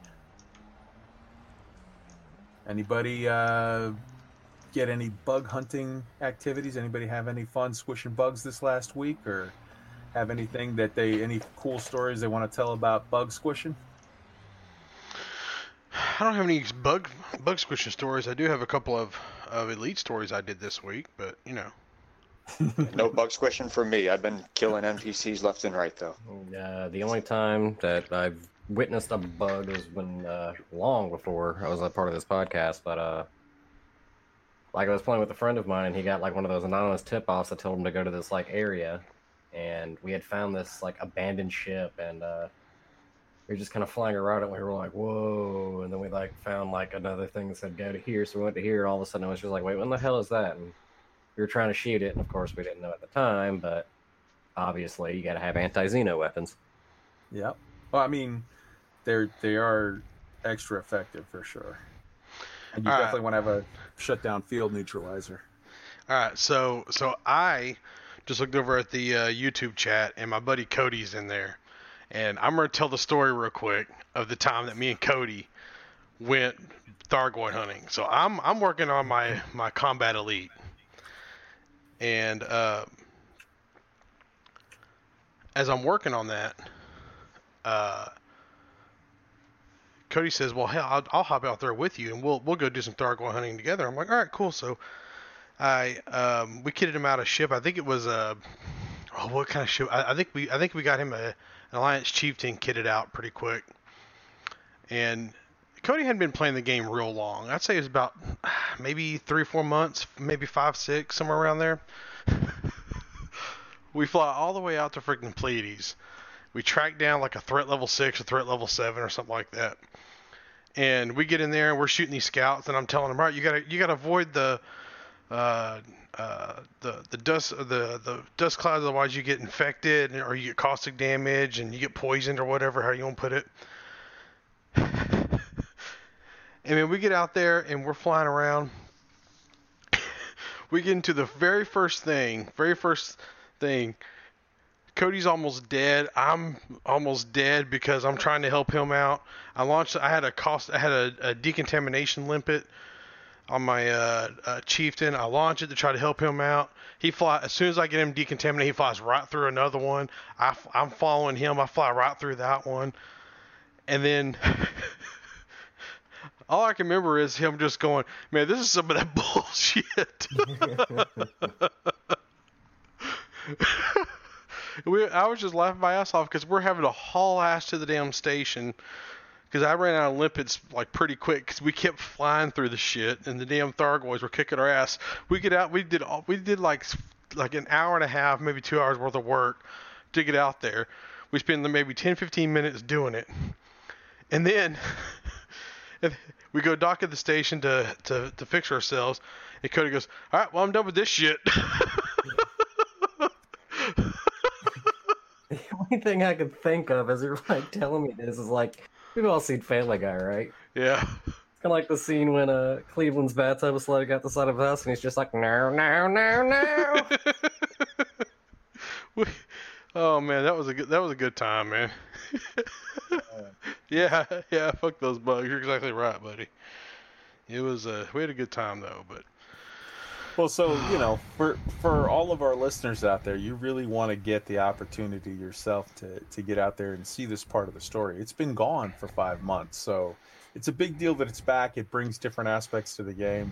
It brings the opportunity to level up your rep really fast with the Federation or the Empire by doing the rescue missions. Rescue missions where you get passengers off the burning ships and burning stations rather, and I mean it just gives you an opportunity to see a real cool thing. And if you ask me, this is not just back as a random thing. This is back as the precursor. It can stay a little random with some incursions here and there to begin with, but this story is going to just ramp up and up and up, and totally it's going to lead into the 2020 paid update where we're going to have a continuation of the Thargoid story, and we're going to have some new relevant details.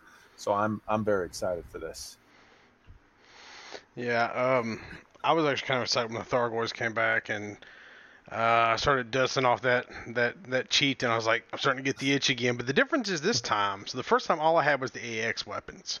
This time I got Guardian weapons, and I think it's time I go visit my Thargoid buddies again. Although I still believe that we are the aggressors in this scenario, but that's a different story. Well, I shared with you last week the Twitter, and I'm going to actually add that to the show notes for Malik VR. He has an amazing long Twitter rant that goes on for like many, like 90 plus posts, where he goes through the history of our encounters with the Thargoid and why he believes, like, through each step of the way, sort of we're the ones in the wrong. And I'm not saying I necessarily subscribe to his full theory, but it is an interesting theory, and I feel like at least half of it has a lot of like weight behind it, where it's like I could see that being the case for sure. Yeah. Well, what else you got for us, Kai? So I'm going to go ahead and push back because we're running late. I'm going to go ahead and push back the content creator of the week for this week, because I do need to take a second and really, really hit something that came in the patch that happened differently than we thought we were going to get. I do want to say, with regard to the patch, and the patch came out on Tuesday. It created a bug of this stutter thing. They put out a patch on Wednesday. It fixed the stutter. For my money, and I know there's all kinds of people's different opinions, and you're entitled to whatever opinion you have on it. But for my opinion, like, number one, they gave us a patch that wasn't even just bug fixes. It had a good amount of bug fixes in it. It also had new content development. It had new system states. Yeah, it had new system states, which we don't even know exactly how all that's going to play out, but it's just awesome that it had that. It had a new way that you could do like two different choices of exploration. Like, you could do it this way or you could do it that way with regard to doing the FSS scanner for the geosites, or flying to them for the geosites. It had, the rebuy back on your crew member. It had a lot of things on there that were even more than just simple bug fixes. The one thing that came in that wasn't great was the stutter. Okay. They fixed it a day later. Now, for our Xbox brethren, you're still waiting, and we know, but that's not Frontiers Development's fault. They put out a thing, and they got to wait until Xbox signs off on it. They do. They have to wait. So, okay. I am a person that I am a supporter of FDev, and I like them, but let's be honest now. If they hadn't introduced the bug, they wouldn't have had to wait. Right. I agree. Well, so Totally love FDev, and I love this game. It's on my top all-time games list, you know. But when you're gonna put forth a new patch, especially when it was beta tested, okay. you would expect for it not to have all these issues. So I will take on board what you said, and I will agree, but I will point out that when they were beta testing it, they were trying to decide, are we going to go with option A or option B for how you do the scanning? And what they decided was based on, they had a massive amount of input from both sides. There were a lot of people saying, do not make this change. We do not want this change. We like the current system. Right. So what they did was they gave you both. And then they didn't run a second beta, then test how both work. And so there was an unexpected consequence. But to have that, I played today. I played on Wednesday for many hours. Today I worked a lot, so I didn't get to play as much as I'd like. But Wednesday I worked for many hours, and it was good. It was running smooth. So for me personally, I think this patch was great, and keep it up. I would very much like to see. I would very, very much like to see another patch like this, say, you know, maybe what do you call it? Another beta, say some point in February, and then another patch like in March, April, and then May, June, see the carriers. But this was, as far as I'm concerned, good things. But I do want to get to the thing that I pushed off the creator corner for this week, which is the mining change. So the mining change, there was a lot of speculation back and forth on how it was going to work. And I feel pretty much that my speculation was accurate with regard to the differences for the the supply and demand situation. And we're going to need a couple weeks to see how that plays out in the midterm, and we're going to need just like a month or so to see how that plays out in the long term. But there is a second part to the mining change that was not explained before, was not described sort of in the patch notes, really. This was a separate thing that caught me as a surprise. And I have a link to a Reddit post from the Elite Miners that has an explanation and a detailed analysis of it. But basically, so it happened exactly as described in the patch notes, but what nobody thought was that the prices vary from commander to commander. So this was something that nobody had expected. In every situation, every station that has a max and min price for the commodity, there is also a second variable, which is that it will be further refined based on the amount that you personally have to sell. So the more demand is met, the price falls. We knew that was going to happen. This means that prices aren't the same for all, but they change according to what you want to sell and have in your cargo as you enter the station. This was something we did not know. So they did an in-depth test at Hopkins Terminal in Ross 71 system. They tested it on January 15th. And what they found was if you come into the station with 500 tons of painite and you look to sell them in 100 tons scale, you know, where you step it down as at 100 ton, you can get offered 636,563 credits per ton for a total of 318.281 million for the full set. If you have 400 tons, so 100 tons less of painite, the offer price goes from 636,563 to 725,696. So you're basically getting just under 100,000 a ton more if you have less on you. If you have 300 tons, it's 814,829. So again, almost 100,000 more. If you have 200 tons, it goes up to 903. If you have 100 tons, it's 931. So this particular system was in what's that new state? The holiday, public holiday. Public holiday. Yeah. So they were offering even more Top than dollar. what you would see as the previous top dollar, the boom top dollar for pay night. Normally, you would see it go as high as just under 900,000. You would see it go to like 890, 870 in that range. This was going up to like 931, but only if you had 100 tons or less to sell. You know, if you had 200 tons, it went down to like right at 900,000.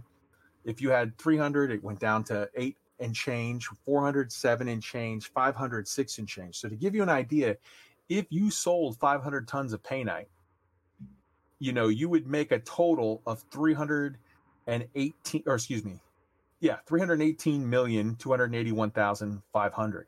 If you sold 300 tons, so, you know, 3/5 as much, you would make 244,448, so 245 million. Like, this is something that we did not know was going to happen. And I guess when you think about it, it kind of, and I know some people might be glazing over like, oh, that's a lot of math, dude, like whatever.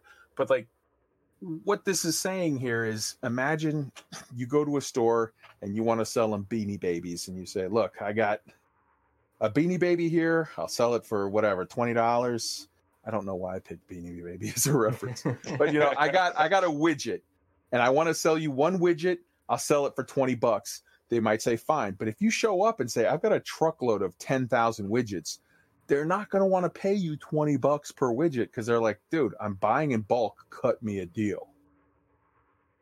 So what this is meaning to me, what this says to me is that while we're going to see, you know, the market continue to fluctuate, and with the supply and demand, and we'll have to see how that plays out a little more, there's also a situation where this favors the smaller ships, smaller mining amount. So you could say like, hey, this favors void opals over, say, pay night, because, you know, with void opals, you're normally going out, you're going core hunting, you're doing it in smaller ships, you're getting a smaller amount, and you're not staying out for, you know, quite as much time. It's a situation where by getting smaller amounts, you know, you sell it for a higher profit margin per hour, but you have to factor in still the turnaround time of getting to and from the field, you know, to the sale position. So it's a very weird, complicated mathematical formula where you're going to have to look and see for your time how much it is. But it's very trippy to me that, you know, Ty and I can both go to the exact same station at the exact same time, and if he has 500 tons of pay night and I have 100 ton of pay night, they're basically offering me per ton of pay night a massive amount more than they're offering him. They're offering me 931,370 credits per ton. They're only offering him 636,000 credits. They're offering me a full third more for mine than they're offering him. I think we're going to see some different builds. We're going to see some people, maybe, here's the other thing. This works based on a snapshot of what ton of what commodity you have when you dock. So we might start seeing some very cool videos put out by some guys much smarter than myself that say like, hey, I did this run. Here's what you do. You get 300 tons of painite, 300 tons of low temperature diamonds, and the last 120 tons you get this material. And based off the math, by breaking it up into the lower sections, you can still come in with the big mother ship, but it doesn't have all of one commodity, because you're going to get what this says to me is they're promoting. When I was void opal mining, I would pass over everything that wasn't a void opal. Now it might be more profitable to get those low temperature diamonds, to get that bromolite, to get whatever, and sell 100 tons of each, and you might find you make out a little better in the long run. That's exactly what I was going to say. That it sounds to me like a situation where you'd be better off going and having like 100 tons of this, 100 tons of that. So yeah, I think you're exactly right, Tweaked. Let me ask you this, Tweaked. How do you think that this change is going to affect the BGS, or do you think it's going to affect it at all? I don't really think it's going to have a huge effect, other than if my station is one that for some reason is selling, if we're in public holiday and we're selling void opals for 1.8 mil, I'm willing to bet we're going to get a lot of random commanders coming in to sell for a little while, and that will give if we own the station, it will give an instant boost to our influence. If we don't own the station, it'll boost whoever does, and could have conflicts or whatnot happen as a result. So you might actually see some side effects you're not even expecting with it, huh? Oh, sure.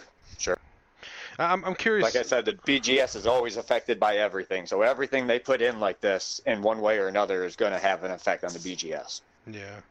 And here's the thing too, like we haven't even quietly. So this is kind of like one of those things where when they did the beta test, I think the beta test was up for like 4 or 5 days. I don't think it was even up for an entire week. And I kind of would have liked them liked to have seen them do a couple different iterations of the beta. Like this is up for 3 or 4 days, and then like with the exploration change that kind of caused the stutter, it would have been like I would have enjoyed it better if they had a couple of different iterations of it kind of floating around. And maybe there's some stuff on the back end. Yeah, probably would have. There's probably some stuff on the back end that affects that we don't know about. But when I think about, we're doing these beta tests and yeah, they did respond really quickly to fix it. And we're in a situation now where we're kind of waiting on Microsoft and Sony to approve it or whatever. But if they kind of had got in front of it to begin with, we may not have had the problem, and they could have done like a 48-hour beta test for us over the weekend, and we would have gave them the answer. Flip side of that is that I'm curious how many people actually participated in the beta test. I don't know what their numbers are. Right, that's the other part of it. Yes, it's entirely possible this thing was implemented, and because it's a sheer volume situation where they weren't ready for it. But and that's kind of how I look at this mining change, is that they did this change. We're not entirely sure of the volume of how it could have affected everything in the long run until it actually goes into effect. And we won't even know the total effects of this mining change for months to come until kind of the market settles down. Right. So, yeah, so the one part of the market change, like I said, exactly right. We're going to see the market shift in a series of stages. We're going to see, the first week, and then we're going to see like 2-3 weeks, and then we're going to see if you have a snapshot of, this week and then 2 weeks out, and then I think it's going to be in constant flux. I think the market's going to constantly be shifting. Well, yeah, but what we already know.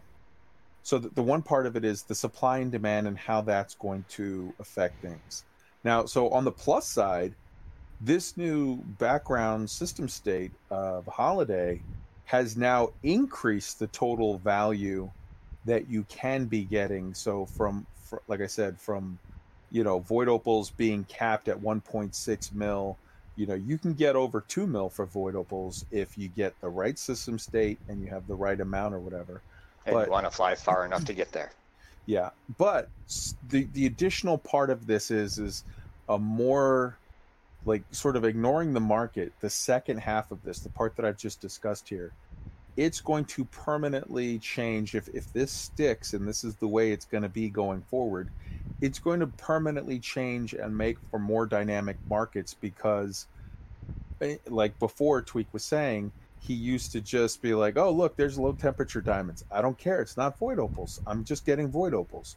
Now there is an incentive to diversify what you're collecting. I think we're going to see, because you don't see void opals in your painite market. You don't see void opals in your painite hotspots and vice versa. So what I find interesting, because you do sometimes see low temperature diamonds in your. So you're going to see low temperature diamonds in your void opal spots. Now, I think you might see a new holy trinity arise where people say, okay, I'm going for void opals, low temperature diamonds, so like 300 of void or whatever of void, whatever of LTD, and then maybe a third that we are not using now that we say like, oh, we're now going to start farming that up and we're going to go with these three. Or maybe because they're core ships, they're smaller, you could just go 50-50. But for sure, on the Paynite side, I think we're going to see multiple things pop up where people say, okay, I'm not just getting Paynite, I'm getting Paynite and this and this. Or we'll maybe see different builds where people are going to trade out one of their cargo racks for another collector to say, look, I can collect it faster, and I'm not trying to fill up with 522 anymore, 512 plus 10 in the refinery. I'm aiming for 256 in half the time, because if I can get half the amount in half the time, like if I can keep half the amount half the time so that my tons per hour is the same, I'm effectively getting 1/3 higher profit. Well, or point to both. Go ahead. Or they'll either go that route, or they'll go the route of saying, I'm going to stay out for just as long, but I want to diversify, and I'm not just going to get Paynite. I'm going to get Paynite plus commodity B plus commodity C, and that means that you're now moving around more when you sell. You're not just going to, I'm going to jump 12 jumps, get to this spot, sell all 522. You're going to get to this jump 12 jumps away. You're going to sell 200, so all of your Paynite, 200. And then you're going to jump 4 steps away and say, okay, now I'm going to sell all of my commodity B here. And then 3 jumps away, I'm going to sell all of my commodity C here. It's making this entire process, yes, it's slower. Yes, it's going to lower your total credits per hour, but it's making the whole thing sort of more dynamic and more like a real economy. In a real also economy, opens up more opportunity to get pirated too if you're playing in open. That's true. And in a real economy, you're not going to if you're got a truck full of stuff and you're like, okay, I've got computers, I'm taking that to Best Buy, and then I've got toilet paper that I'm taking to Costco, and then I've got whatever. Like you're not going to one stop to drop off all the stuff. You're making multiple stops. So it's interesting. A point I was going to try to bring up too is because we already have like the typical mining ships that people use and stuff like that, but I think another thing that's going to arise out of this too is maybe people downsizing their ships so they have that less space, but they have a little more maneuverability. Yeah, that's actually something I was going to suggest too. That there's a very judging by what we're seeing here, I'd put money that it's going to be a situation where we're going to see medium. Well, 2 things. I kind of think that we're going to see kind of mining become, because a lot of people kind of have a ship that can do core mining and surface mining. I think it'd be more a situation where you're just a surface miner or you're just a core miner. It won't be a situation where you're doing both. And I think it'll be a situation where you'll have a smaller ship, probably like 200 tons, and you won't be passing by. Like if you're a core miner, you won't be passing by anything that has a core in it. I think you'll get the LTDs, and you'll be cracking all the rocks you see. Yep. Right. And we might see if you were to combine, number 1, the fact that this is more dynamic going on supply and demand. Number 2, the holiday state. What if you found a system, you check EDBIO or you check Inara and you say, well, 12 jumps out, there's a system that's actually paying a ridiculously high price for Alexandrite. And for once, when I see an Alexandrite core, I'm not going to be throwing my controller down and yelling at the TV. I'm going to be hitting that up because I'm actually able to get a very good price for it. Right. Which also will make mining less mind numbing, in my opinion, because my least favorite part of core mining is the time in between void opal rocks where you're searching for 10, 15 minutes for the next void opal rock. That drives me nuts. So now if I can find this rock that's got LTDs or this rock that's got Brahmalite or Alexandrite, I can stop at each of them and it keeps me more engaged. Yeah. And so let me ask you this. we're all kind of in the agreement that this is probably a good change overall. Like, nobody's sitting around going, "Oh, this sucks. This makes it horrible," right? No, I think it's fine. I think it makes it more realistic, which to me is what FDev's been going for this whole time with this game. That's why we all love Elite Dangerous as opposed to No Man's Sky. It's a space simulation. Amen, brother. Well, I think that's it, right, Kai? Am I missing anything? That's it for my. I there was a couple other things, but I think we're going to hold them for next week because we're going over. But I do want to once again throw it out there to everyone. They're going to go through the Twitter, and obviously you've got the email and this, that, and the other. But for sure, everyone hit up tinyurl.com/Loose Screws Podcast with no spaces.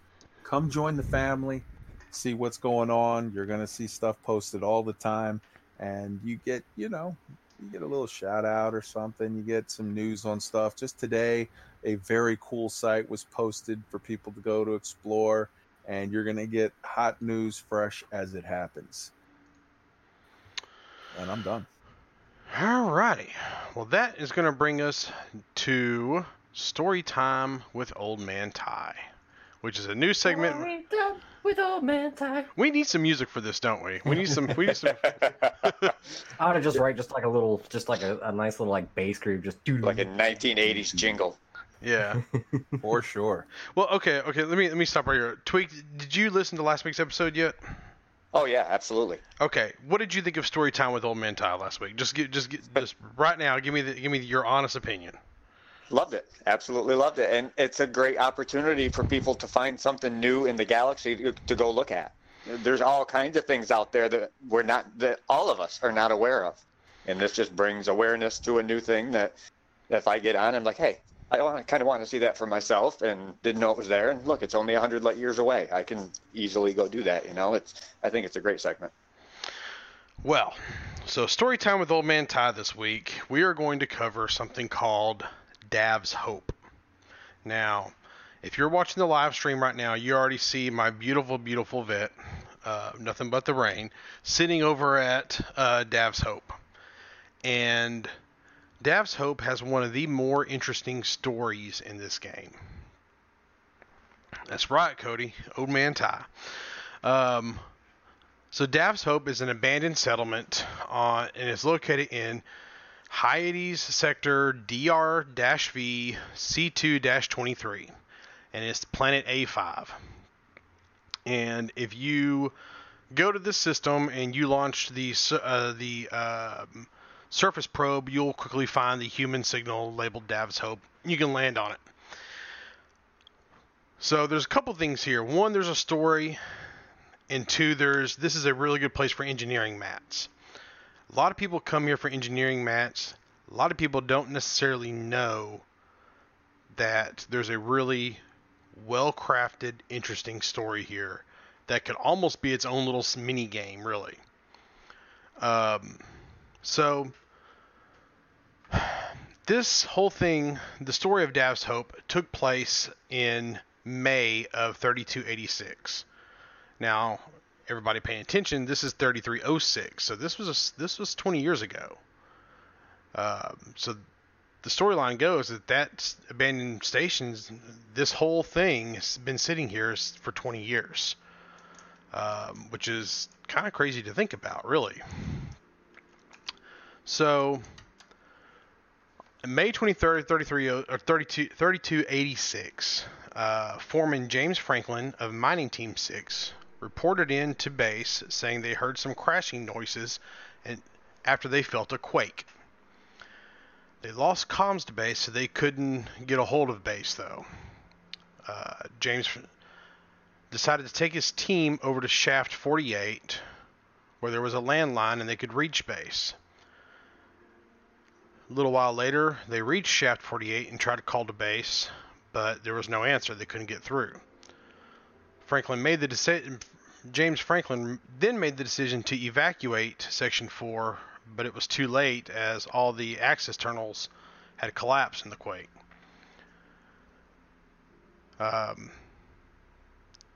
back at Dav's Hope, site coordinator Lucy Minot learned of the quakes and contacted her surveys teams, and they reported to her that there were cave-ins. They also reported that Team 6 didn't report in at the shift change and are probably trapped. So Lucy reports to her corporate liaison, Nicholas Baker, for permission to shut down the mining operations and to pull the teams out. Baker refuses, citing how much money the corporation will lose by shutting down. Lucy reports to Baker of miners lost and possibly trapped, and she decides to ready a search and rescue. The next day, Baker orders her to stand down as the team is considered an acceptable loss. I can't talk. So, 3 days later, the corporation sends out an order to Lucy to shut the site down and evacuate immediately. Baker sends another order to Lucy agreeing, and also orders her to detonate explosive charges in the mine and collapse the site. Lucy responds saying there's still 20 people trapped in the mine, and she refuses to blow the charges. Baker sends a response saying, "My responsibility is to this corporation and its shareholders. There are plenty more miners to take their place, and yours for that matter. If you won't follow orders, we'll just find someone else that will." And that's the end of the story right there, because we don't quite know everything that happened. We know that the site was evacuated, and because there's no caves around it, we kind of assume that Lucy blew the charges and evacuated. It's pretty clear that the miners evacuated pretty quickly because there's equipment and parts everywhere. This is kind of one of those classic cases where corporations are more concerned with what financial things versus doing what's right. And Baker Baker's playing the typical corporate stooge. The most interesting thing about this story to me, and the way you get this story, is that there are points inside the station. If you're watching the live stream, you can see them, and you scan them just like you do anything else, and you get the story. What's creepy about Dav's Hope is that as you're driving around, there's engineering parts lying around, and you can scan this little data point over here and kind of hear the whole story. Well, this is actually a engineering one right here. But, so the way the story is told is kind of told back and forth between the foreman, Lucy, and Baker. It's all just a great big email exchange. So you kind of have to kind of piece the story together. We don't really know if Lucy immediately evacuated the site when the corporation told her. We don't know if she blew the charges. We don't know if the team eventually was rescued. For all we know, they were destroyed and they're down there right now. And that's kind of what's really cool about Dav's Hope, is that there's a lot of stuff we just don't know. I got too close to my ship here. So, the way that this whole thing kind of plays out with Dav's Hope is that this is also kind of one of those things where Elite Dangerous shows the way the galaxy is. In that they are really and truly all about corporations. People are they're not an asset. They're just a commodity. They're expendable. 100%. Lucy kind of plays the heroine in the sense that she's trying to do what's right for the people that work for her. But we don't really know if she rescued them or not. We know that she was threatened by corporate. We know that she, protested a few times to say, no, we're not going to do this. And then eventually we know the site was abandoned, and there's no sign whatsoever of did they actually abandon it? Did they actually leave those people behind? Did they blow the charges? We just don't really know. And it's kind of cool to think about the fact that there could be, bodies of guys buried beneath all this. Yeah, there is so much great lore hidden in this game if you want to go find it. Yeah. So much of it. So to me, this whole story, basically, I think you're describing the Weyland-Yutani Corp from the movie Aliens. They're literally, they've got a spreadsheet out and they're looking at it and going, yeah, it's going to cost this much to rescue these guys. They're down there. Hey, just cover up the thing. Let's get out of here. Yep. And if you're watching the live stream right now, I'm going through the process to collect everything, because this is a really good place for level 3 and 4 manufactured mats. In fact, this was. Go ahead. And you also get data from the beacon as well. Yeah, but you beat me to it there. So the other really cool thing about this place is the way this was the very first time that I can remember that I felt a sense of scale. And driving around in your SRV, well, first of all, flying over it in your ship, even if it's just a Sidewinder, flying just over an SR, or flying over it in a ship, you get a sense of scale just from the size of the buildings. But when you're driving around in your SRV and you kind of pull up to like this building right here that I just pulled up to, this is effectively someone's house, or this is a research station, or this is a place where they process minerals or whatever. And then you kind of get the feeling that this is like you get a sense of scale that you just don't get anywhere else in the game flying around in space. And when you land your ship beside the station, you kind of are beside the settlement, and you see how big it is, and you see how massive it is. And like, I'm in my vet right now, and I'm actually going to recall my vet. I'll give you guys an idea here, just for measurement. Like I said, this is someone's house. This is someone's place that they go to work in. This is someone's whatever. We don't even know what some of these buildings actually are, but this was a whole operation. They talked about Mining Team 6 had 20 people in it.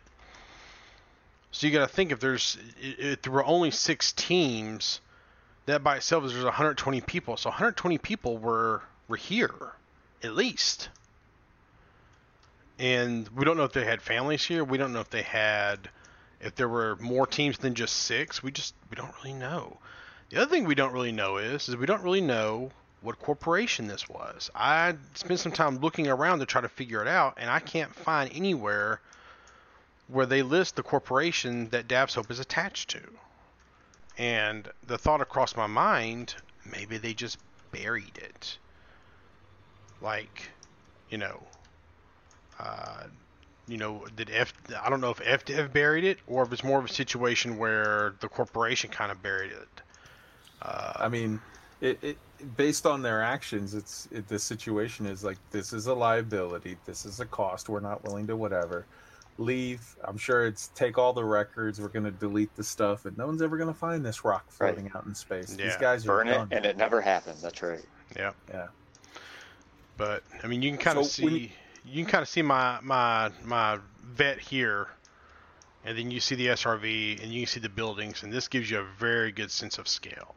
And this is when I first pulled up to Dav's Hope and saw the sheer size of things, and it really gave me, because I pulled up in Anaconda the very first time, that really gave me a very good sense of scale for everything, and it really kind of blew my mind. So if you haven't been here, you should come here to get an idea, because it's, number one, you should come here for the mats, because everybody needs mats. Number two, you should come here for the story and for the sense of scale. So on story time this week, come out to Dav's Hope, collect some mats, and get yourself a screenshot in front of what I'm looking at right here, which is the little archway where you scan the data beacon, and underneath it, it says Dav's Hope. And that's what you're... That's one other thing to look forward to, because you're here. You know, I know we all have our gripes and stuff about space legs and blah, blah, blah, but it's just like, okay, you get the sense of scale of driving around this in an SRV and thinking about how many people are actually here. Well, imagine what it's going to be like when you can actually, like, if you can actually, like, walk around Dav's Hope. And get into the buildings and open it up and see. I was going to say another thing, too, is, like, potentially enter the buildings, like... What if you go in there and you open up a desk drawer and you find a guy's, like, a note written to his wife, like, you know, okay, I'm going to go down into the mines and the war. Mm-hmm. Yeah, man. Just be careful, though, if you go to Dav's Hope, because it is a known ganker spot. So always keep your head on a swivel. Yeah. So when you... Go ahead. I'm in private group right now, specifically because I have been here plenty of times in open, though, but I didn't want to get blown up on live stream because I don't want to be the guy. Sniped. Yeah, I don't want to get the guy. I don't want to be the guy that gets blown up on live stream. So... So I've been to Dav's Hope many times in open, and I have not had problems with gankers. I have multiple times shown up and met somebody down there, or I'm doing my loop, and when I'm doing it, someone rolls up in their SRV and they're like, hey, and I say, you know, hey, Commander, blah, blah, blah. I'm going to jump to private group and let you have the spot. It's totally cool. You know, 07 Commanders, you do a nice little salute. It's nice when I like living my life in open. I like seeing people out there. I play exclusively in open. Yeah, and it's just one of those situations where, you know, it makes for fun. But I will tell you, with the resource gathering sites, that's one of the few times I will jump into solo or to private group, just because if I show up and, you know, there's somebody else there, I'm not trying to hassle them. I'm not trying to compete with them for the resources. I'll just be like, all right, you know, have a good one. I'm going to go into this other place. To do the mats the right way at Dav's Hope, what you really need to do, though, is you need to go around, collect them all. You drive your little loop around, collect them, and then you board flip, and you go from open to solo. And then you go around, you collect them all again, and then you board flip again, and you collect them all again. So you don't even need to board flip and go. You don't need to change modes for that. I do it. I've done it all the time where I'll go in open, and then if I come across people, I'll switch to solo, and then I'll just do 10 or 12 laps all in solo. And for those just watching, what you're seeing is Ty is going through all of the spots, because when you first come here, what you want to do is download all of the datas to unlock, because it tells you A, the story, which is cool, but B, it also like fully unlocks and populates the place so that when you come here from now on, you'll see Dav's Hope will pop right up and you can come right down to it. And then every time from now on, when you do your loop, you drive through the loop around the town, you will collect 10 manufacturing mats. And then at the end of the loop, or the beginning, whatever is your preference, you want to hit the orange cone that's right by the sign that says Dav's Hope, the little finish line where everyone should be taking their pictures for hashtag story time. You want to hit that with your data sensor so that you can collect the data mat, which is where Ty is going right now. Which I actually, when I did it, I got classified scan data banks, so... Not too shabby. Yeah, not too shabby. But that is story time with Ty this week. Again, I really like Dav's Hope. I spent a fair amount of time here. It gets, if you get to where you're bored of it, like put on a Netflix and just do the lap. I am, for whatever reason, having a really hard time finding point number 5 right now. Apparently, I've scanned all these. I don't know why I'm having a problem having find point number 5, but you'll find it because you people are smart and I am not. But I don't know why I'm having a problem finding it right now. I've looked them all up. Look, it's the only one that's still the square behind you. There you go. No, I just scanned it. That's weird. Yeah, I know. Oh no, I already got it. So 1, 2, 3, 4. Yeah, I got them all now. Okay, cool. Beauty. Quick note, side effect of working so much BGS, it's made Dav's Hope obsolete for me. Yeah. Because you're always getting those. Yeah. I'm on the missions, I'm constantly getting grade 5 biotech conductors or exquisite focus crystals, which I can then use to trade down. So I'm almost always full on those. But I also put a collector limpet on my vet. So anytime I do a assassination mission, I kill the pirate and I collect his mats. Or at the end of a CZ, I send my limpets out and I collect those mats. And after a month or two of just normal gameplay BGS, I'm full on most of my manufactured mats. I just have to go fill up on the raw. And scan every ship. Every ship you see in space, scan it, and you'll find yourself full on the data a lot too. You really For will. sure. But I think that's going to conclude story time with Old Man Ty. But I do want to do this one. If you're watching live stream, I want to do this one thing real quick, just kind of show everybody. Because again, this place is great for scale. And I am stuck on something apparently. Great, good job. There we go. Here's my landing gear that was stuck. Little tip: if you're ever stuck, work your landing gear a few times. You always get unstuck. So I would just, and this is really bad for podcasts, but I'm gonna do it real quick for All right, so live what Ty's stream. doing is he's essentially just turning around and kind of going back to right where he was driving around. And I mean, I remember when he landed here, I was like, this place is like really tiny. What the hell? But then he gets out in the SRV and you're like, oh. Yeah, Yeah. not so small anymore. Yeah, it gives a really good sense of scale. And So, yeah, what you notice is that the little settlement here is not tiny. It's just his ship is that massive. Yeah. yeah, His ship is basically a floating. It's a floating like 2 football fields. It's you're talking about almost an aircraft carrier just kind of hanging out. You got your vet out there. It's a mini Star Destroyer, right? That it is. Yeah. All right, so that's it for that, and we are going to be moving on to emails this week. And actually, that's not entirely true because we're actually not doing an email from this week. We're doing an email from, I believe, 2 weeks ago now, and we're going to be talking about DJ Wiley's email.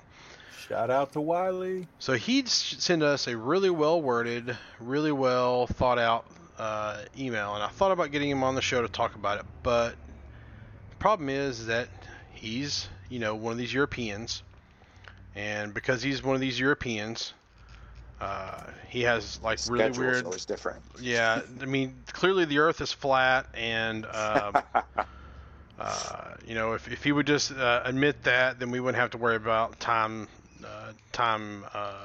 zones and stuff. So, but number one, I appreciate you sending this in, but there's like 13 things here I'm going to go over real quick. So what he's talking about here is straight up balance / adjustments to the game itself. And let me just land my ship real quick so I don't crash. All right. So, and I'm going to move this over here so I can actually read the damn thing. All right. So, number one, balance credit earning. Mining is by far the most profitable activity. Exploration got a bit of a buff with the FSS changes last December, and I don't think it's too far off what needs to be done, but most other activities such as trading, smuggling, missions, and combat in general pay out far too little. You said on a recent show that other activities should be increased without nerfing them. I wholeheartedly agree with this. I think we're at a point now where with mining it's balanced, but I think overall combat needs some sort of boost. I still feel like, I know there's combat missions that pay pretty well. They don't pay in the ballpark as well as other things, and you could argue that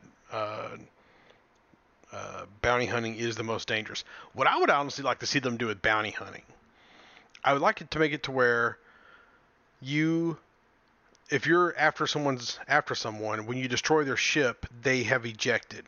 If you take the time to collect their escape pod, and then you go turn it in at the station where the bounty was valuable, well, now all of a sudden you get far more money, and that would be really that. I mean, they already have the tech in the game to do this, because you can pick up escape pods every now and then. I think that'd be a great way to change it. Basically leave the amount of money you get right now from bounty hunting alone, but make it to where you can collect their escape pod and then go turn it in. I think that would be a really cool way to change it. What do y'all think? It would definitely be interesting. I do a lot of PvE combat personally, and as long as I'm doing massacre missions, I'm making good money because I can get 25, 30, 40, 50 million credit missions to do in a wing. But yeah, bounty hunting, I mean, if you kill an elite vet or anaconda or something, you might get 250,000 credits. Even a capital ship in a high intensity conflict zone pays out 500,000 credits. Yeah. So you could definitely get a little more out of that stuff, I think. Yeah. Kai, what you think, man? Yeah, I mean, that sounds great. I like the idea. So what I like the idea is having like some sort of options and some dynamic interactions. So I like the idea of like you said, you scoop up a capsule, and then maybe there's a situation where you have some choices of you take that capsule and you can sell it back for ransom to whatever faction they come from, or you can sell it as intel to the faction that that you're doing the mission for. I also like the idea of when you sort of explode a pirate ship or whatever, there should be I feel like there should be some materials loot and such. Yeah, Yep. there should be some loot, some valuables that drop. So you could go a couple ways with it. You could say he's got cargo that drops, but you could also say that maybe there's a module or some way that you now have a data core that you can like scan his data core, and maybe he has some sort of a map to a location where his hideout was, where you have you can go there, get out in your SRV and find some loot, or there's all kinds of different ways that you could do that. I understand that a lot of these would require a significant amount of more work. So yeah, as a short-term interim fix, I like the idea of cargo drops or the escape pod drops, and you can just turn that into for easy money. There's other story ideas and hooks that they could use with that, though, going forward in future content expansions. Draven, knows what you think, bud. I mean, Kai pretty much covered it all. It was very well worded and probably better than what I could have said it. All right, number 2 here. Have a reason to visit non-scoopable stars when out in the black, such as red dwarfs. Everyone ignores them when exploring and sets their map to exclude them. They basically only have icy bodies and not much else of interest. Maybe have some sort of geosites or stellar phenomena that can only be found there. It would be interesting to see the galaxy explored percentage excluding these systems. So I'm going to say I do not plot that way, specifically because when I was, well, I say not every single time, but the last time I was out exploring, I was looking for the types of planets I had never seen or had never discovered before, and I wanted to have my name on those planets and those and be able to be the first surface map and stuff. So I was targeting stars that I wasn't used to. I was targeting black holes and stuff that I wasn't necessarily used to. So I also kind of feel like that this is something that they that FDev kind of dipped their toe in a little bit with the Lagrange clouds and the life forms in them, and I would like to have seen them do a little more. Dravenos, what you think, bud? I mean, to his point, like, because yeah, you had that mission goal and you went out with a bigger ship, and I was exploring. I think it was oh, the damn, not the Ass Explorer, but it left me as soon as I was trying to say it. Diamondback Explorer. ABX. Diamondback Explorer, good god. But like that's a pretty small tank, so it's just like if I'm taking like a long jump, I don't want to jump to like a red dwarf star or anything like that because it's like, well, that one jump could cause me to have to call the fuel rats, and I don't want to do that. Yeah. What you think, Kai? I love it, man. I like the idea of different interactions, you know, and we may see that coming up in the future with, you know, maybe those stars are scoopable for carriers. You know, maybe carriers run on a different type of thing where you can't. What if you can't scoop carrier, like you can scoop carriers, but only on the stars that are non-scoopable to regular ships. That could add some variation there. The other thing that has been really playing in my mind for a good chunk of today while I was on the road, I thought, man, I would like to see them do something interesting and meaningful with the asteroid fields. There's so many times where we have, you see the system map and, you know, right by the main star, there's like 2 sort of asteroid fields that no one ever goes to. And then, you know, everybody just goes to the rings around, you know, the ring planets. What if either you could do stuff with gas mining on gas giants, or you could do stuff with a special kind of scoop on the other types of stars. What if we were to find out that you know, Thargoids or the Guardian Tech AI, whatever, what if they interact with different stars than we do because they have a different type of technology? There's tons to do with those. Yeah, for sure. It's interesting. Tweak, do you have anything on this one? No, I think it's all pretty much been said. That, and I'm not a big explorer, but anytime there's a chance for new content or new styles of gameplay because of something, I think it's a positive. So number 3 here. White dwarves are pointless. 50% boost versus 300% boost for neutrons, plus they're more dangerous. I actually have a YouTube video where I crashed into one because I was not paying attention. At the moment, people just avoid them. I was just buffing them to around 150, 200. Neutrons will still be superior, but there will at least be a reason to use white dwarves. I'm still not... Okay, so when you fuel scoop from a star and you're trying to boost off of it, what you're well, first of all, when you fuel scoop from a star, what you're actually gathering is hydrogen.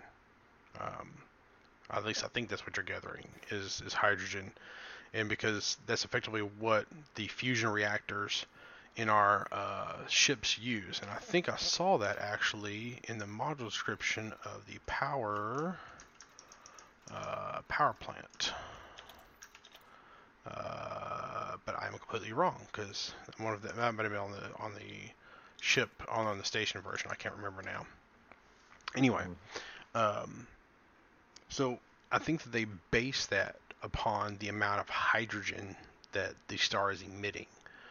But I'm not entirely sure that white dwarves are emitting or have a composition, rather not necessarily emitting, have a composition that is less hydrogen that would account for that.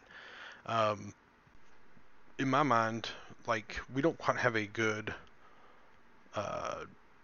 lore scientific explanation for how the FSD works. So I think that I don't know about the way they boost here, but I would rather have a more comprehensive explanation for how the FSD actually functions, like the science behind the FSD. Like a good example is like with Star Trek, they have a lore explanation for the warp drive, which is based upon a real scientific theory that has yet to be proven. But it's plausible, you know, mathematically it's been proven, but it's not been proved, you know, like we don't have ships that can travel at warp speed, but it is plausible. I would like to see the Elite Dangerous lore explanation for how FSD works and for how fuel scooping works and how you can boost and all that. What you think on this one, Dravenos? Anything? Well, I mean, I've never used them, but I didn't even realize that it was that big of a difference. Like, holy crap! Yeah, it's a pretty big deal. What you think there, Kai? So this one's an interesting one because it came by accident. So when they were doing it, the white dwarfs were supposed to be 50% and the neutron was supposed to be 30%.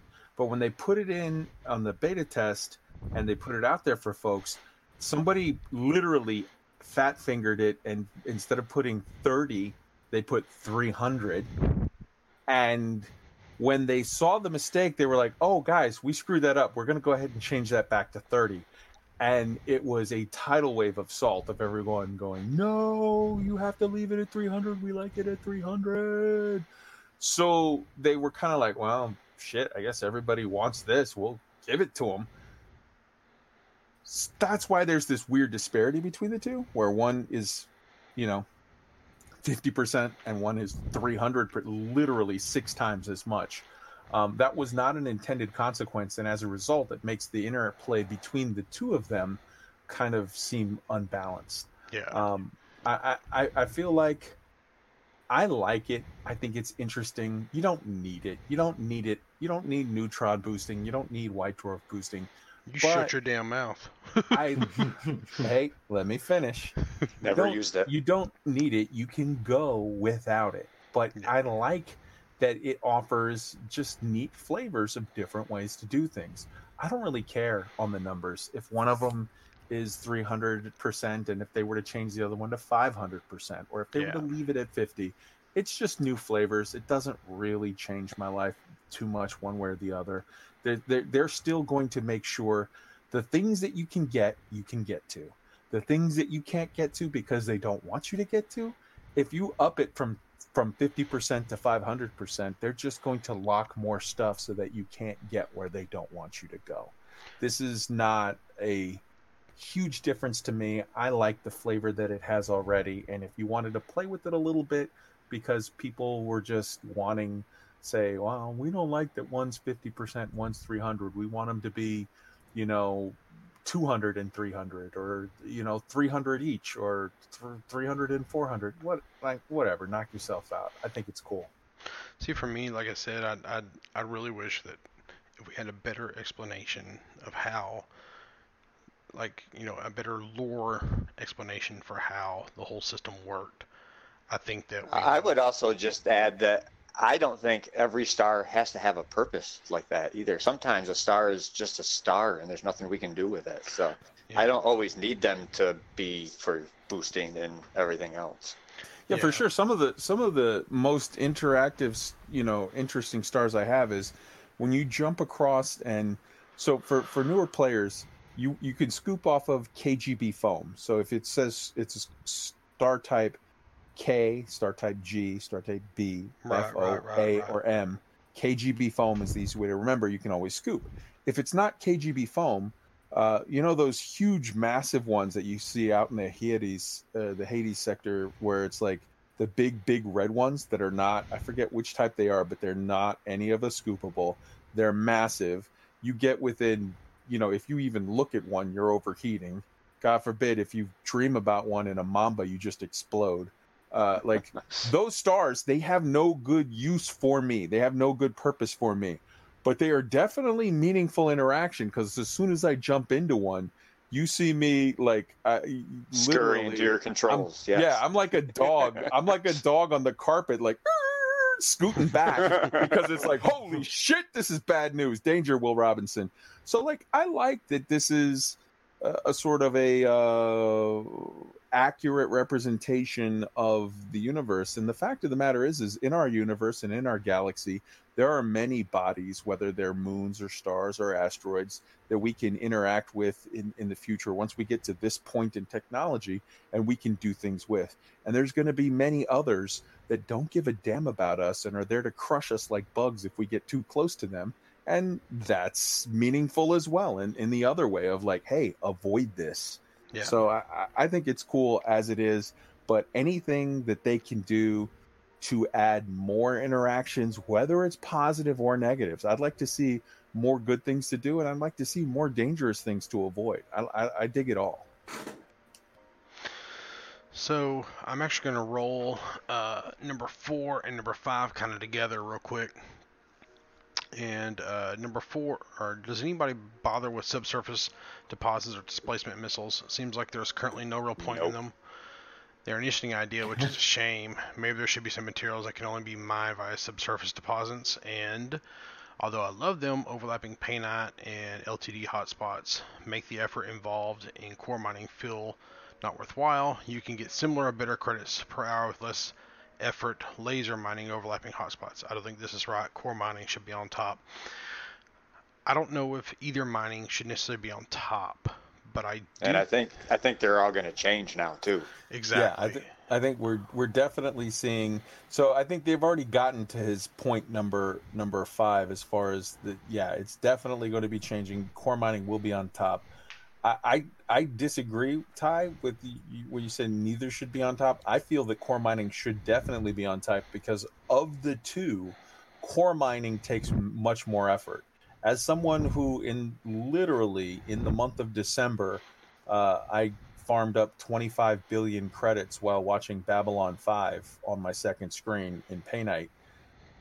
Yeah, it takes no effort at all. I had to now when I was void opal mining, which I have done as well. I had to be watching like a hawk. I could not be really meaningfully watching a show. I would play a podcast, but I could not watch a show on the second screen. So I think core mining should for sure be on top of it because it takes more work. And I think that after the changes that we've just seen put into effect, I think you will see core mining be on top. Well, what I mean by that is that so if you're only core mining, are you doing any of the subsurface missile launches, or are we talking about just seismic charges? Seismic charges usually, yep. Yeah, I mean, so you seismic charge to crack the rock, and then you abrasion blast to drop off the segments that are there. Yeah. But what I'm saying though is like, have you ever seen some of those rocks where like there's a subsurface on it and there's a core? Do you ever dig the subsurface? I've done that. I tested it myself just to actually see, because what I'd heard was that's not worth your effort and time. And when I tested it, and when I say I tested it, I mean I tested it on a dozen different rocks, I found that the assessment of very astute and intelligent people was accurate. It was not worth my time. It just did not yield enough that to me it made it meaningful. It was quicker and better to keep going. If I found myself in a spot where like I was just hard up, or I was like close to reaching the top, end, like when you've got that Python that you literally have a full, you have a full cargo hold and you're trying to squeeze out that last 1 or 2 opals to throw in your refinery. Yeah. Okay. But otherwise it's not worth the effort. Mm-hmm. Well, so let me clarify what I mean though. Okay. So I'm thinking if you're surface mining, you're also using the subsurface missiles to dig out the upper to dig those out. And if you're core mining, you're only splitting it. And I'm kind of thinking that if in order to make the subsurface missiles valuable, you make it to where there's more in them, and you could apply that toward like a surface mining ship, and then that way you could actually balance the two out, because then you make surface mining a lot more interesting. Mm-hmm. That's kind of what I was getting at. Yeah. But without a doubt, the missiles, the subsurface missiles, the missiles that drill down into the cracks and whatnot, that's something I would really like for them to do more of, that I don't feel like they do enough with. But moving forward, and we may have to split this whole email up here because this is we are running really long here. Let's just push through and get it all knocked out. All right, so balance elite status. Since the buff exploration, income, and mining, both exploration and trade elite seem a little too easy to achieve in comparison to combat, which is way more difficult. It feels like cheating to use mining income for trade elite. I don't have a problem with using mining for trade elite. as someone who got their elite status 3 years after he started playing the game in exploration. I will come, and then I'm playing a game right and doing a podcast right now with a guy who started like 4 months ago and is elite.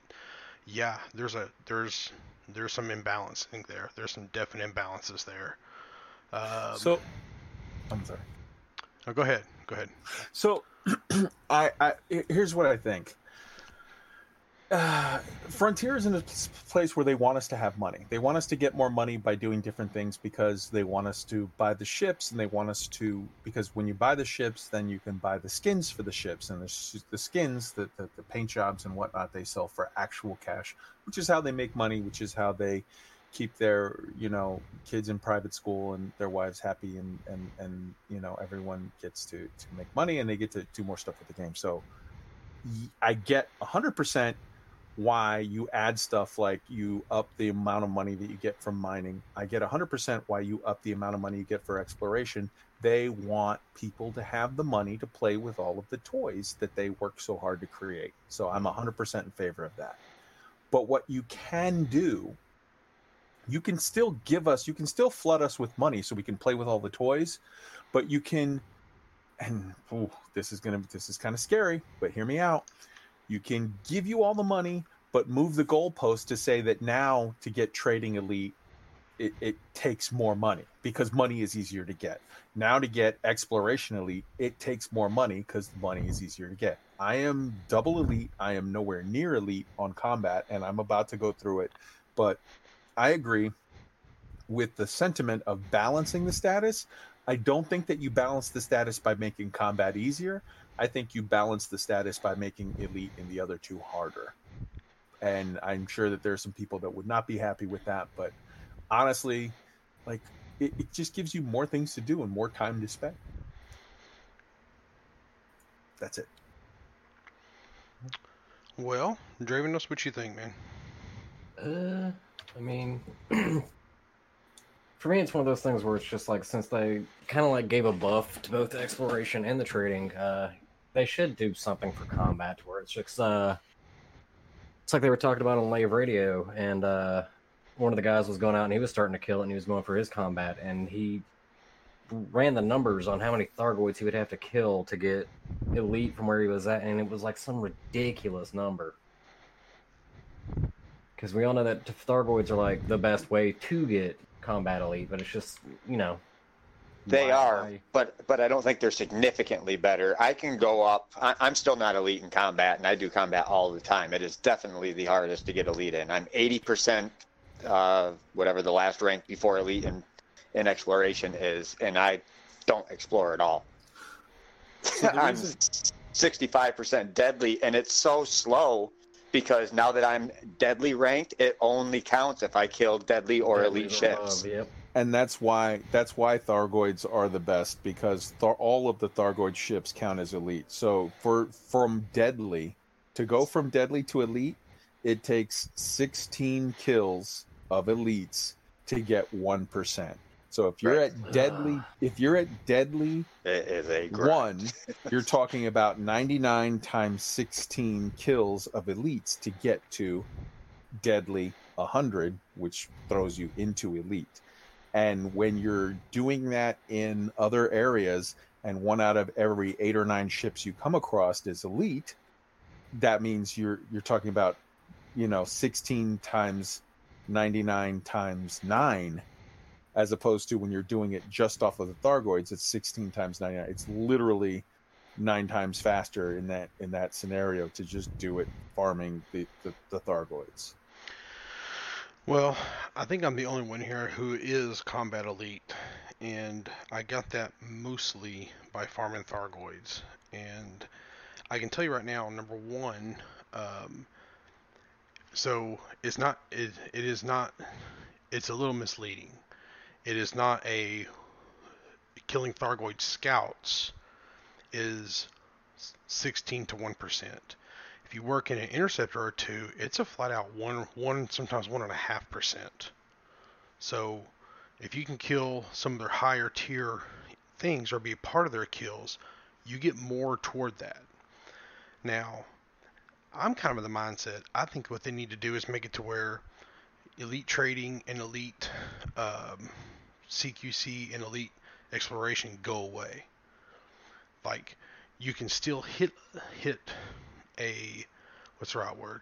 You can get a license for Jameson and Founders World by getting to by turning in a certain amount of trade or a certain amount of exploration data to where you can get in there, because Jameson's really cool. But getting that elite title for combat, that means that you really worked hard to get it, and I don't want them to make that easier.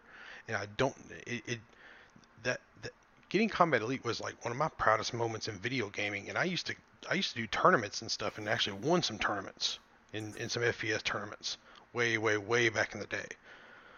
And that was getting that was one of my proudest moments, because I worked so hard to get it, and it took me 4.5 years. I only got it like 6-8 months ago, and I'm so proud of that. And I don't want it to be diminished at all. I don't want them to, well, here's a cheap way to get combat elite now. Everybody has it. Well, then why the fuck did I spend so much time and effort to do it? I don't want it to be cheapened. So that way old man Ty can have his back in my day.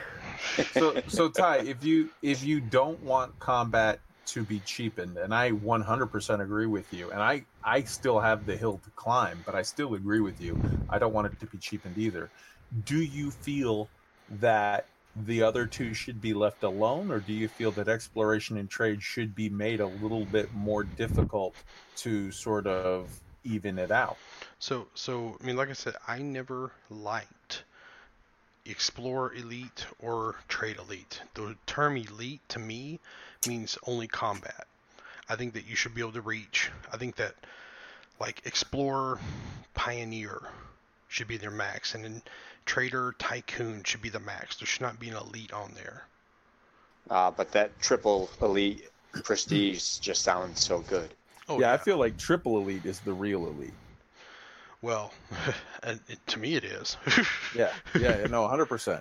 But I mean, so they're not going to get rid of. They're not going to get rid of the elite status in trade and exploration. No, they're not. They're not. They're tied to stickers. People have the little stickers. If you take it away, it's just never gonna happen. So again, I put it to you, Ty. Do you want them to leave the other two alone, or do you want them to make the other two a little harder so that they are balanced out to his point? So I'm kind of in the mindset that I think that exploration. Okay, right now those goals are based upon strictly turning in an X amount number of credits. Okay, and I believe it's like 500 million for exploration data and 950 million for trading, but I might have those numbers a little wrong. What would be cool is if like there were certain goals you had to hit for getting elite in exploration and trade. Like you had to go explore, you had to go find all the different types of stars and all the different types of planets. You had to go find, and you don't necessarily have to have your name on them, but you have to have scanned all the different types. You have to have surface mapped X amount of planets. You have to have. And while we're at it, why don't you say you have to have been to Beagle Point? Well, okay, that wouldn't be fair to me because I've actually never been to Beagle Point. So I can't disagree with what you're saying. All I would say is doing it that way, though. Elite Dangerous is borderline too grindy for a lot of people as it is, and that would make it even worse. That's true. And and for the trade thing, I think the trade thing's fine because what we're talking about is basically 1 billion credits. I do think a situation where you're just selling maybe, but what I think it kind of should be is more of a situation where it's a trade for like you can't just go sell, effectively with a cutter. You can't just, so think about it like this, with a cutter before the mining change, you could sell 6 loads, 8 loads, I think it's 8 or 9 loads of painite in your trade elite. So that's effectively like 3 days, 3-4 days. And that's not right. Maybe if you maybe you should have to diversify a little bit to where you have to do a little. You can only do so much mining that will go toward your trade elite. Only so much trading that will go toward your trade elite. Make it a little bit more diversive somehow. I don't quite know how you do that off the top of my head, but I think it'd be a lot more better. I like that. I like the idea. So I'm a person who got to trade elite in like probably 2 weeks. No, I got to trade elite on I think my second day playing the game. Jesus. And yeah, and I mean, so I mean, Exegius put out a thing like a challenge, and he got to trade elite. Now he's obviously a far better player than I am, and I was going based off of a guide, and he was going based off of experience, and he got it in 12 hours, and then the Harry Potter got it in 8 hours, and then somebody beat him. This guy, I forget his name, but he got it in like 7 hours and 2 minutes, which is like the record for the fastest that we know of anyone's got it. And when I say they got it in that time, these guys had a stream going, a recording going through the whole thing. Like it's legit. Yeah. You saw every step of the way. The guy got it in 7 hours and 2 minutes. That I believe is too fast. And I think that, again, I like the idea of them throwing more money at us so that we can play with all the toys. But if they move it back to say, hey, now elite with inflation to get trade elite, it's way harder. So it should be that it takes more. I like what you said about, you know, needing to get some stars or this, that, and the other. It doesn't. Maybe you could release a little of those restrictions and say, okay, you have to get at least, you know, this many stars and have traveled at least this many light years from Sol. And the data amount, because as it stands now, if you just mindlessly do Road to Riches, you can stay in the bubble and hit Exploration Elite, which is a little weird to me. It's a little dirty. Feels a little dirty, you know. That's my whole thing. I think that's actually where we're going to call it for the night, gentlemen, because we're about halfway through his email, and I do have a couple of breaking news announcements I want to mention real quick, okay? So, no, these aren't necessarily elite things, but these are things I'm interested in, and I'm going to talk about. This is my show, so I'm going to talk about them. So, number one, Cyberpunk 2077 has officially been pushed to September of this year, which doesn't bother me at all. CD Projekt Red can have another year for as I'm concerned to work on it. But the big thing that I'm super excited about, Larian released a little teaser video today for Baldur's Gate 3 and said something like, we're working on things, and we're going to see more February 27th. And I'm like a little kid in a little, you know, kid in a candy store, just so happy.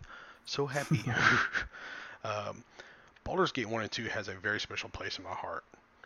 So for Baldur's Gate 3, for a company like Larian to have it, I am so excited for this. I mean, I am more excited for this than I could be more excited for this than I am for Fleet Carriers. I hate to say it.